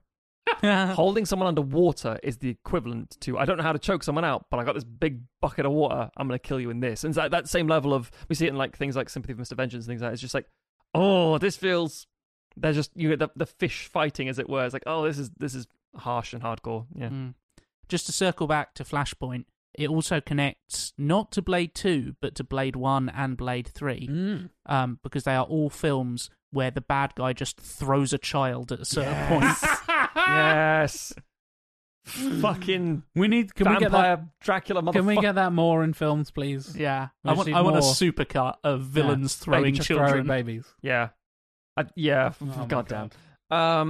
We should briefly cover this, because we talked about the idea of, he does these action films. He does them all with Wilson Yip. As in Donnie Yen is like Wilson Yip. So the films I'm talking about obviously being Chapeau Lang and Dragon Tiger Gate and Flashpoint and Ip Man, all the same director, act combo. Of varying quality, which is kind of frustrating, but that's how it goes. Then he has a break, and he does a few period piece things, like An Empress and the Warriors. I think it's not too bad a film, to be honest. And I say Ip Man starts to be the big franchise he's spinning out of quite a lot. Then he feels a little too typecast at one point and does Painted Skin. So Painted Skin, I'll say, for Tim's purpose, if you want to see more of him trying to do more comedic roles, more charming roles, Painted Skin is one of them. 14 Blades as well. There's quite a bit of a comedic range being shown there. And from there, he's at that point quite recognized. He's like, oh, that's Donnie Yen. That's how you're like, oh, he's in. But still in that very niche community. In the same way that people listen to this episode go, oh, okay, that's quite interesting. I mean, he sounds quite cool. I might check out these films specifically. It's like, yeah, because we've brought it up. Whereas when you look at the episode to start with, as Jack, I think, said at the start of the episode, who? and yes, Yeah. That's the polar divide. You either know or you don't, and if you don't know, we're here to get you to that stage. Yeah, if you do know, fuck yes. Yeah. Yeah, exactly. So let's do that. Let's get some recommendations going. Let's go in the same order we went last time, just because symmetry. Did you like being first? Not always, Tim. Sometimes I like being last. Sometimes I like being in the middle. Jack, cut this. It's a Matt sandwich. So my recommendation, and this is a sort of like, not necessarily the best performance or the best Donnie Yen film. We've kind of covered those ones. This is, I think, where you might start if you want a specific flavour of Donnie Yen. And mine has 2 titles and is a little tricky to get a hold of sometimes. So, sorry. Welcome to Matthew Stogden, everybody. Yeah, I mean, it's Donnie Yen's filmography. It can be a little difficult to find his stuff, annoyingly. But yeah, so it's known as Chapeau Lang, or alternatively, Killzone. I do not care for the title Killzone. How dare you, sir? I won't go through, much like Hero, I won't go through the full minutiae of the story, because I think it's nice to have people understand it, but I will tell you bits of it, because it's like, wait, what the fuck? This is the early 2000s stuff. It's his first, Donnie Yen's first role with Wilson Yip directing. Very 2000s in terms of the action, but very clear, clean action. It's the cinematography is also really nice as well, because it's the era where they start experimenting with that high contrast look, but not too much. Doesn't go fucking full Domino the Bounty Hunter. It's just got elements of that really richness to it, so it's quite cool. Lots of beautiful colours. And Donnie Yen doesn't turn up for the first 15-20 minutes. So the film's about a cop who is just constantly at war with this triad mafia motherfucker and a real evil bastard Don sort of thing. And they're on the way to this, escorting this witness who has this evidence that'll put him away, and an assassin very coldly takes out all the people in the car. And the police officer escorting thing has some glass lodged in the back of his head, so just about survives. He's like, oh god. Except in typical like telenovela drama kind of thing, he has the surgery and he gets glass taken out. It's like, oh, we're gonna get revenge on that evil bastard triad man, who's I've had this battling nemesis role with. It's like, oh, by the way, you have a brain tumor and you're going to die. And it's like, what? It's like, holy shit, what a fucking development. The triad dude is played by Sammo Hung, and he's still just as fat. He's the best. And old now in 2005. He's old as hell in Ip Man 2. I know. 2010. Yeah, but that's what I'm saying. And as you say, great like, Ip Man 2, as well. he moves magnificently. He's it's still the like, best. how, man? Yeah, so basically, this is all preamble stuff, and then they're like, "Well, this detective is going to retire. Who's going to replace him?" It's fucking Donnie Yen. Yeah, and he ain't trucking around no shit. There's some really ridiculous, great story beats in it. I'm not going to spoil any of them because they are just, when you're looking at it, think, what? It's so soap opera at times. It's beautiful because it's like, that is the dumbest thing, but it's the coolest thing I've ever seen. The fight sequences are great. There's a specific knife fight that is kind of legendary for being so beautifully. It's like a nightstick versus a knife. Yep. And it's magnificent. And it's that corridor thing. It's just an alleyway, and the camera just goes they just sort of slide back and forth. They don't really change sides of the screen much. It's really simple, but damn, it's good. I really want to touch on that fight because that's such a highlight of that film. Yeah, definitely. Because, and we kind of touched on it a little bit, but we've mostly been talking about the kind of kung fu kind of martial arts kind of stuff. Yes. But Donnie Yen with weapons. See, I mentioned with like Hero, with Once Upon a Time in China 2. He exactly. is so skilled. Yeah, and the fact that it's all about the difference in length between the knife and the nightstick. And he's got this like police baton thing, and he's able to spin it around and basically deflect the guy's knife because the knife is shorter than the nightstick. And he's able to like balance and perfectly deflect it around and avoid being, I mean, he gets cut a couple of times, but like, but he's able to like balance that around that you totally believe that a guy with a piece of wood can beat a guy with a knife because of how skillfully he's wielding it and how the choreography makes you believe, every inch in the weapon matters. The fact that that's the teaser for the episode, by the way. Jack just saying every inch matters. Every inch matters. Listen to Sequelizers. Here at Sequelizers, every inch matters. You're welcome. But the fact that he has an ever so slight reach advantage matters so much in that fight. And it's that attention to detail, again, like I touched on with the MMA stuff, so much of modern cinema gets it wrong. and there's some bullshit punch that makes no sense, or some chokehold that is not how you do a chokehold, and all this kind of stuff. When you get that attention to detail, especially when it comes to weapons, because that is so hard to get right. You see, like, take Tiger Cage, for example, another earlier Donnie Yen thing. There's just fucking swords all over the place, and that's not how sword fights happen, but that's how sword fights happen on film. But this is nightstick versus knife, and you're like, that's really fucking good. You would not think that something as simple as that could be as compelling as it is. Especially as when he gets a few, like, for lack of a better word, blows, and him it's contact with him, and he's like, and he's backing away. If the nightstick was in fact a knife, his opponent would be dead. Exactly, yeah. So it's the advantage of the reach, but the disadvantage that he essentially has, like, the non-lethal weapon, essentially, yeah. So to see, this is what's my recommendation for you listeners, to see a range of fist-fighting stuff, gunplay, swords. I believe it's pronounced gunpla. There's no gunpla in this film. Oh, man. Sorry, Gundam fans. I believe it's pronounced gun carter. Now we're talking. Bit of an equilibrium here. Hee ho ho. Haha. Yeah, for that range of things, and also see his emotional performance, and again, he plays a real, like, demon out of hell kind of thing, and seeing him against Sammo Hung as well, that's a great fight. There's so much acrobatic nature to it. And to see some really over-the-top developments, some really silly things, sold to you completely straight. And I'm not going to talk about the beats, as I say, but the way it ends is just magnificent. It's quite poetic, all things considered. I think it's really solid, and I think people should give it a chance if you want a big old nice action drama, mad experience. And this is the thing about as well about a lot of these movies. It's an hour and a half, so it's not going to eat like the classic. Like, oh, here, watch this Korean movie. Oh, is it good? Yeah, it is. It is 2 hours 45. But, you know, that's an episode of Sequelizers, probably, so yeah, you've got time. Exactly. Yeah. So, bouncing to you, Tim, what's your recommendation as a jumping point? My recommendation, we mentioned it earlier, but we didn't really talk about it. Iron Monkey so good. From 1993. Yeah.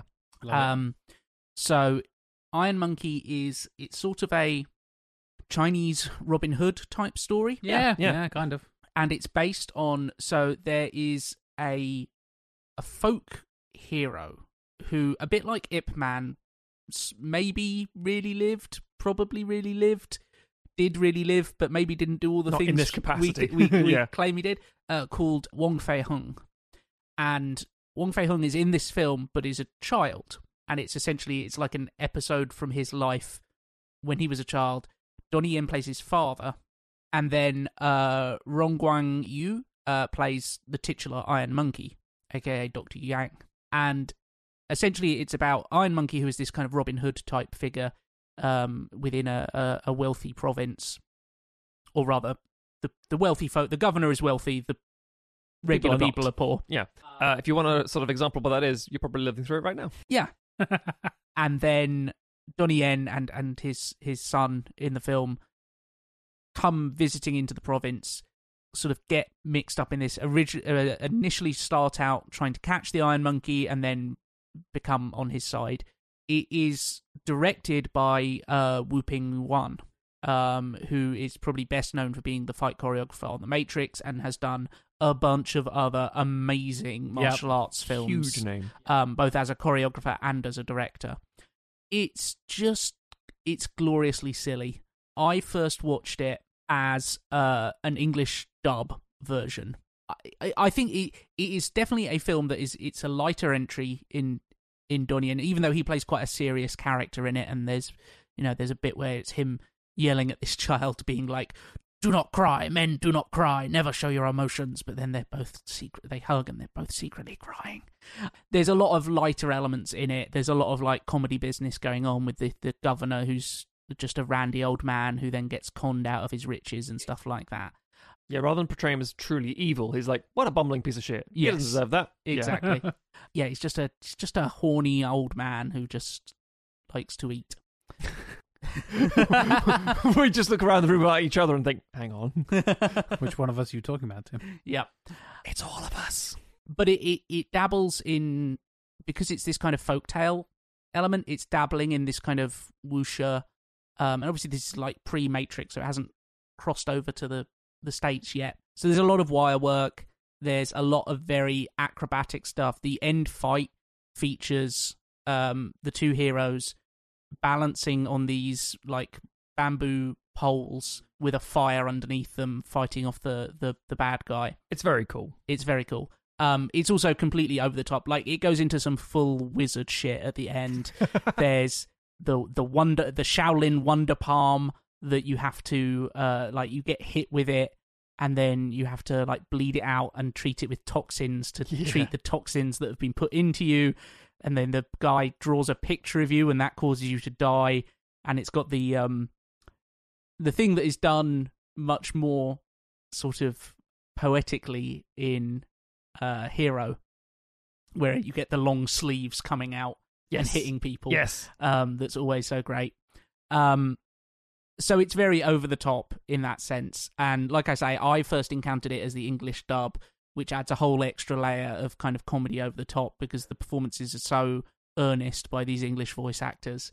And you just get like Donnie Yen just like biting into this like Chinese dumpling, and then the voice actor going, just like Mom used to make.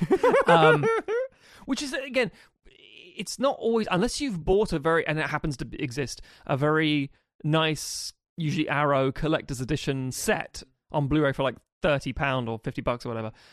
They're not easy to find. So if you just get it in a crappy English dub, that's what you get. Yeah, and I mentioned this to the guys earlier, like this, unfortunately at the moment, is not available anywhere particularly easily. And so I was watching it on a slightly dodgy copy that was in Chinese with no subtitles, or rather the subtitles did not correspond to what was going on the screen. And so in order to combat that, I found a poor quality rip of the English dub on YouTube, which was just someone has just stuck on there and it hasn't been taken down. And so I had them in two separate screens, one with the high quality Chinese version with the sound turned all the way down, and another with the shitty version of the English dub playing. And then I had to keep, because one was about 4 minutes shorter than the other, and so I had to keep compensating and jumping backwards to get them to line up for the speech and the sound effects. It was a very interesting way of watching a film. not the optimum cinema experience, but at least I wasn't watching it on my phone. But no, Iron Monkey, it's so much fun. It's just got this real like Sunday afternoon quality to it of like, let's just put this on. It's 90 minutes. It's very silly, but the action in it is still fantastic because the choreography is so good, the direction is so good, and you've got two people who are like, multiple people, I should say, who are just really, really good martial artists. And Donnie Yen, it's quite early in his career. Obviously, he started probably about 7 or 8 years ago at this point. Yeah. And he's starting to get into doing bigger roles. You know, he's kind of the secondary hero in this. The deuteragonist. Throw a big word out. But he's already developing that persona of that kind of quite stoic, you know, serious guy. But you know when he rolls his sleeves up, shit's going down. Yeah, definitely. And there's a weird thing, because you talk about the evolution of styles and, we talk about, the 90s and 2000s. There's only 12 years between Chapeau Lang or Killzone and Iron Monkey, and yet, just in terms of how they're shot, leagues apart. Oh, yeah. Both fucking compelling for different reasons. Both really, really enjoyable. Both an hour and a half, both really cool, but for different reasons, discapacities. But, yeah, couldn't be... It feels like there's been such a shift. Yeah. But this guy is still at the center of it. He's still there being a powerhouse. Yeah. I would say, like, Iron Monkey feels like the best ever episode of Xena Warrior Princess. where you'd stumble across it and just be like, holy shit, this is actually really good. Yeah. But it still kind of looks, it's still got that early 90s sheen to it. Yeah, definitely. Jack.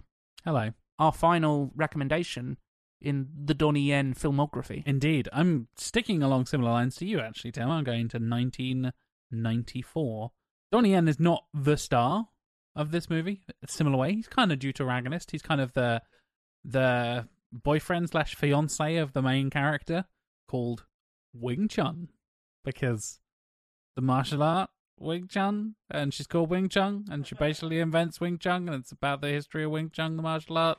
It all ties together nicely. Basically, my dad thought, I don't know if he still does, thought Wing Chun was like the best thing in the world because he was a white guy who loved martial arts films, and mentioned it earlier, like the whole Wing Chun is illegal in MMA. Like there's this whole thing where like it's too deadly to do in street fights because Wing Chun is just the killer martial arts or whatever. My dad was that guy. And he saw a film that was called Wing Chun. He was like, oh my God. And yet, funnily, because they touch on it in Ip Man, because he's a Wing Chun practitioner in that, where they're like, haha, it's a martial art invented by a woman. Exactly. How good can it be? Oh no, you're kicking her ass. Yeah. Oh God, it's the most deadly martial art of all. Yeah, so basically this is kind of the origin story of that martial art.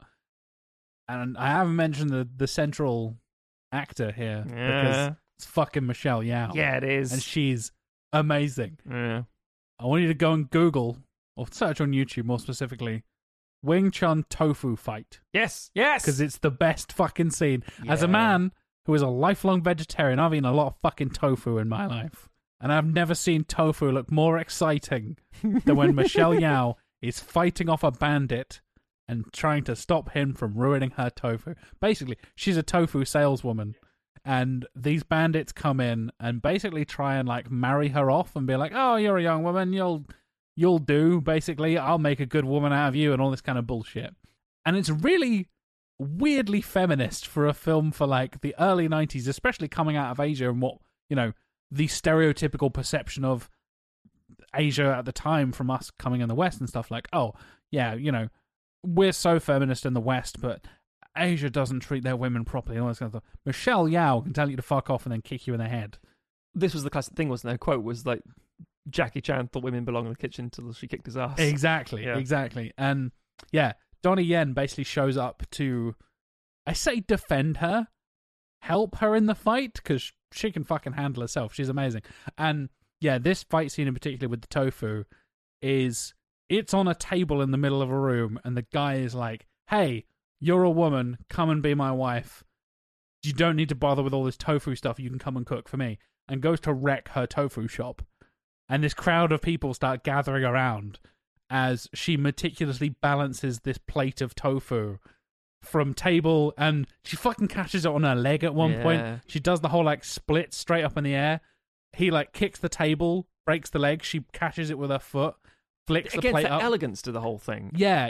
I don't mean just because it's a woman. It's like, no, because it's Yuen Wu-ping directing again, and he does this with anyone who happens to be on screen fighting. Yeah. Everything has an elegance to it. It's so good. There's moments of balance, and I mean that literally in terms of like, you can't believe the agility of the people on screen. And again, there is some wire work, of course there is. They're leaping from buildings and all that kind of stuff. But those moments where they're just like fighting in courtyards and then one of them does the splits, you're like, holy shit, they just jumped and landed in the splits while fighting off two other guys. And yeah, the tofu fight scene is like one of my all-time favorite, like, this shouldn't work, but this is fucking brilliant. This is so stupid. And yeah, Donnie Yen is basically, he plays a character called Pok To, and he's Wing Chun's eventual husband, not at this point, but boyfriend at the time, and comes in and just kicks so much ass. And the bandits, like the two main bad guys, are essentially like, they're kind of comic relief. They pull really stupid faces when they get punched. And it's got that similar kind of lightheartedness that Iron Monkey does. It's this weird kind of amazing martial arts and then rom-com type bollocks between the two of them just hanging out. And her kind of has that Mulan thing of like, I'm a woman in a man's world and I need to prove myself kind of thing. And Michelle Yeoh, as we've already said, is fucking amazing. And Donnie Yen just throws, kicks, punches. There's a couple of amazing sword fights in there as well that are just fantastic. Lots of like spinning. There's the swords. It's not quite a falchion, but it's the thing with like tassels on the bottom, and they're like spinning around through like these market stalls and stuff and battling through this marketplace basically. And there's all these banners and stuff being cut by the sword. So there's all these like ribbons and banners flying about all over the place. It looks amazing for how incredibly low budget, and it's just like four people punching and kicking and swinging swords at each other basically. But it's so much fun, and it's like, I think Iron Monkey and Wing Chun are like a perfect like accompaniment to each other. If you want to delve back into the kind of lighter hearted 90s kind of Donnie Yen stuff. And again, he's not the main character of either one, but he plays such a key role in both. And the fact that Michelle Yeoh is just there proving that she is the baddest motherfucker around. Yeah. And as you said, like, even proving to people like Jackie Chan, who, as we talked about... Like, a couple of years beforehand, she was in Police Story 3, Super Pop. Yes, exactly. And it's like, you can't do this. And it, again, it's so frustrating because she was going to be in a spin-off from Bond after Tomorrow Never Dies. And it's like, well, because we can do a multi-franchise thing. Obviously, that's not going to happen now. It's also not alien to us now. Like, oh, here's a film. We're going to have other things spinning off. Like, yeah, because she was and is remarkably capable and incredibly entertaining to watch. Yeah, it's interesting. The Donnie Yen films around this period do feel like they got him on to play a smaller part, and then they were like, holy shit, this guy's good. We need to rewrite this part to give him more to do. Definitely how it feels. Yeah, like, give him another fight, have him do some more stuff. Like, we can't rework the entire story, but we need to put something else in here. Yeah. We need like 15 more minutes of screen time of that guy. Yeah. What's your name again? Donnie Yen? Okay, yeah, you come over here. Yeah. Donnie Yen is the T-Rex in Jurassic Park. It's like, I can't not bring back the T-Rex at the last minute. Like, he's too fucking awesome. Well, she in this case. Too fucking awesome. And I must admit, I have a huge nostalgia for 90s martial arts movies. But I was worried it was pure nostalgia. I worried it was like, oh, that's clearly just because it was the first stuff I got into alongside the 70s things I was getting into as well. It must just be because that's what I was first exposed to. I'm looking back and thinking, nah, the action's really nicely done. The cinematography's great. The choreography is amazing. It's actually just really, really good. But you're right, there is that element, that hint of levity to everything. Well, not everything, but a lot of things. Even when something is remarkably serious, the stakes feel, for lack of a better word, floatier than they would be in the 2000s. It's like, now everything is to play for. Like, everything's really gritty. There's blood everywhere. It's like the same thing, but it's like, no. It's presented differently.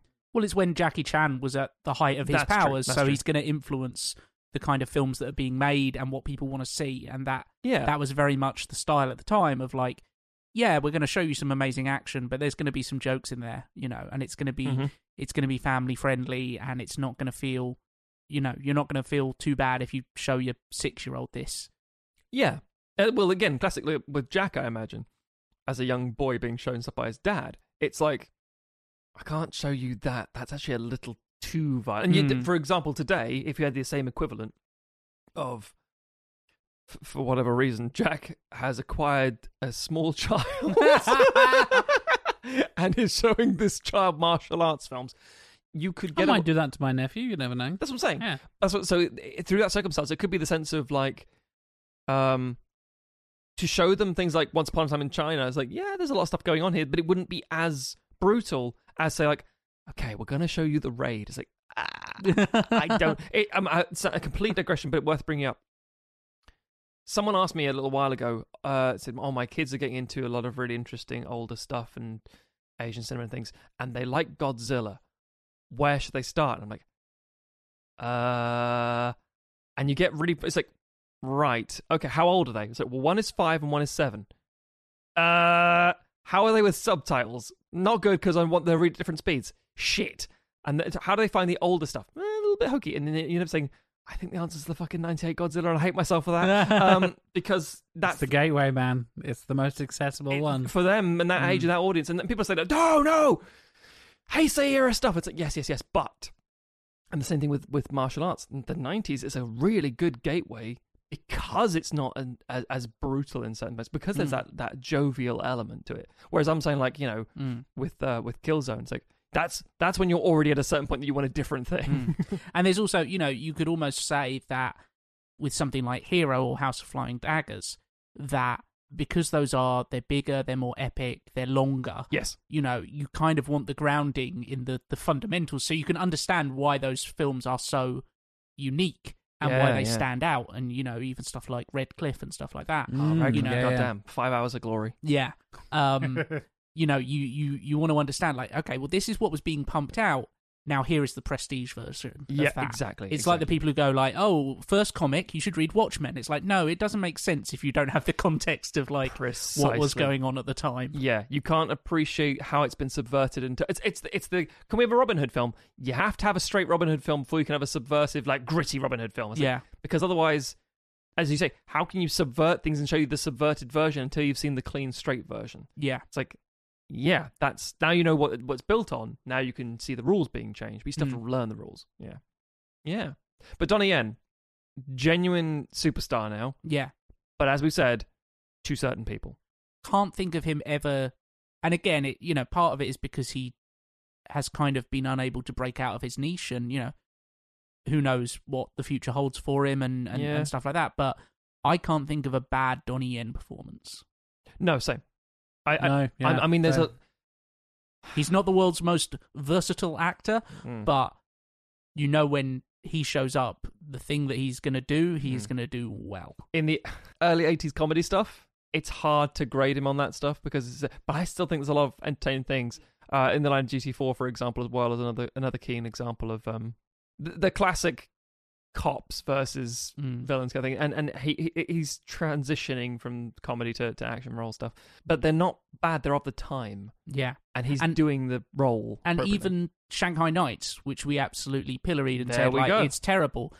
Like, Donnie Yen's not bad in it. He comes out unscathed. Yeah, he's just very underwritten, and the film around him is bad. There are a lot of actors like that with, like, Denzel Washington. They're going to fucking range here. Donnie Yen, Denzel Washington, and The fucking Rock. But those three, as a brief example, they rarely give a bad performance. Yeah. They always come out and everyone goes like, oh, that was dog shit. Oh, yeah, do you think that The Rock will never work again? Is Denzel done now? Are you fucking kidding me? They were fine. No, they if anything, saved that film. Same thing with Donnie Yen. Well, that is some highlights of the illustrious career of Mr. Donnie Yen.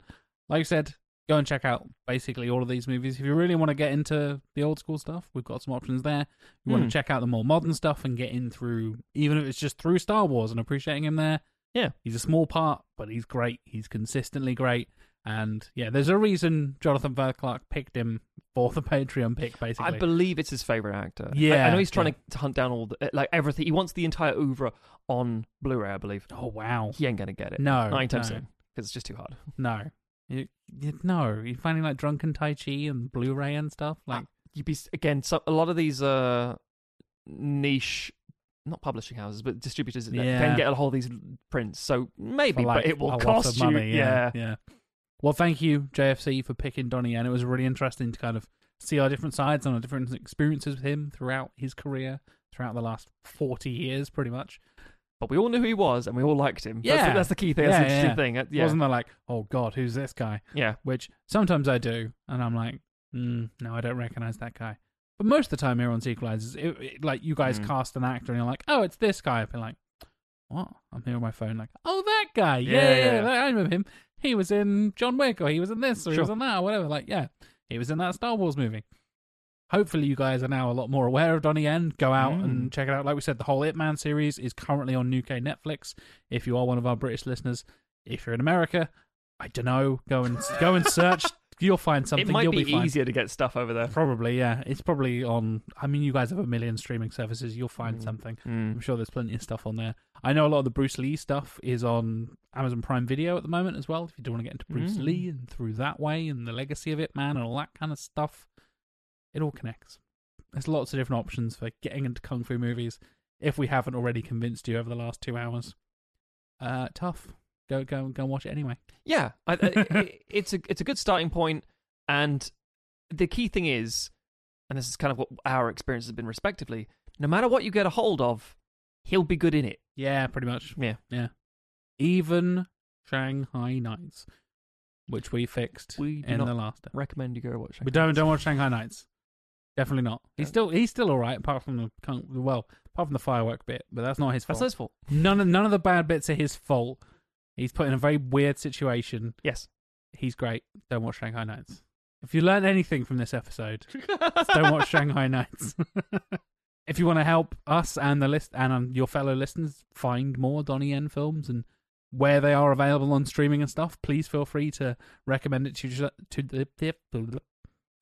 Please feel free to recommend it to each other. I'm sure it's going to explode on the Discord when this happens. Oh, there will be a lot of like, oh, you got to see this. Here's a couple of links. God, I can't believe they didn't talk about this, which we get all the time. Oh, yeah, let's get that out right fucking now. We didn't cover every right aspect now, of his... 2 hours into this podcast. Right now, at the end.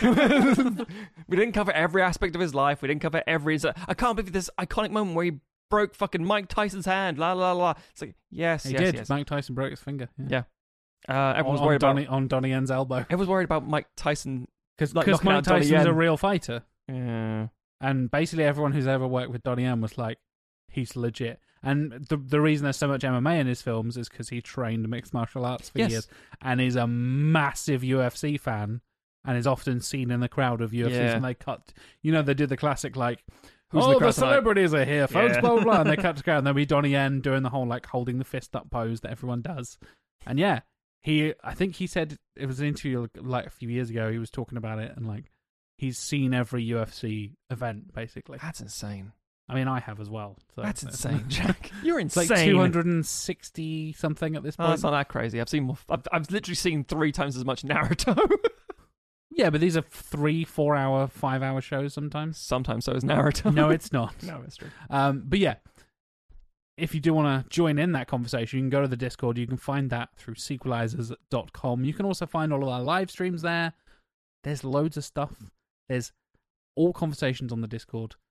All different topics we cover on the live streams. We're doing director breakdowns with special guests every month. And we've got guests planned for the next few months. We've got cool crossovers happening with other podcasts.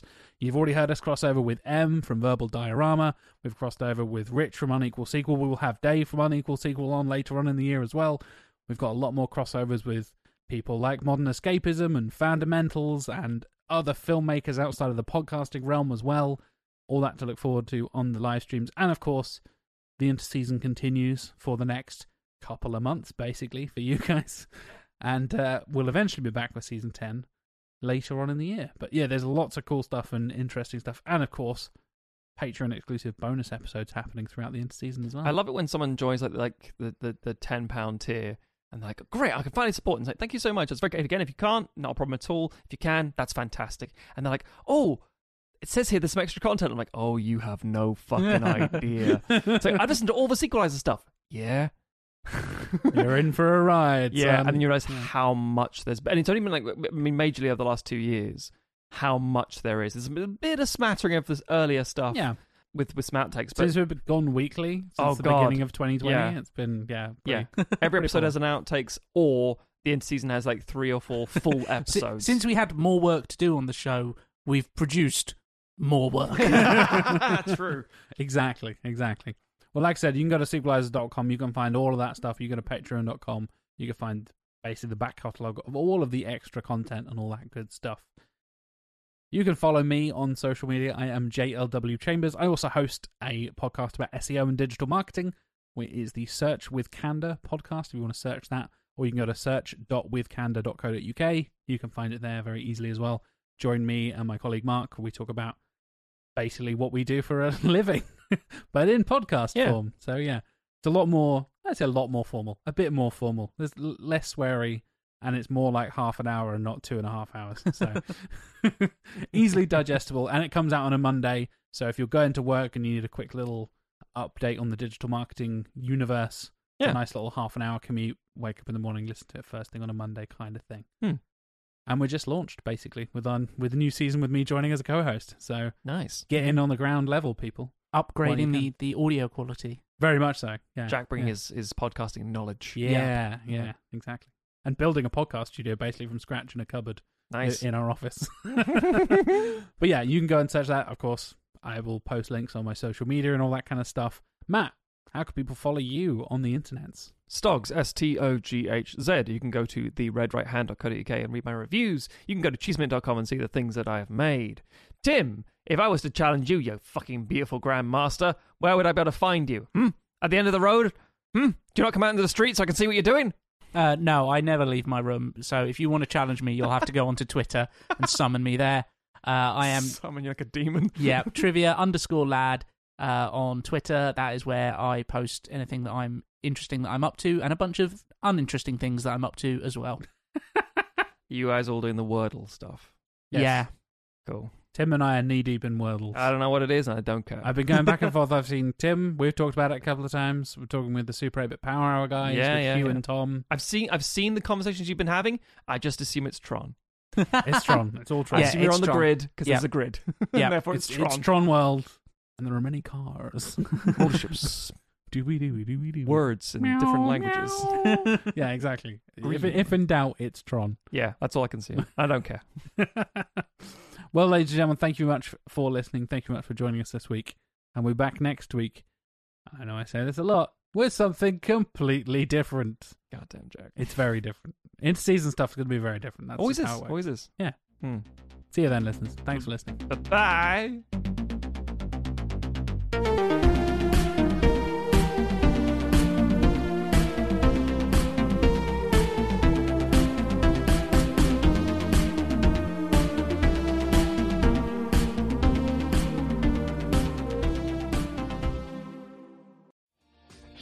Hi, my name is Kay Adams, and to be honest, I'm not so good with the ageing process, so I enlisted my old chum, the filter-free Cara McKenzie, to advise. Could you imagine being a porn star? The room would need to be really hot for me to strip off. To be honest, she's not much help, but she is rather amusing.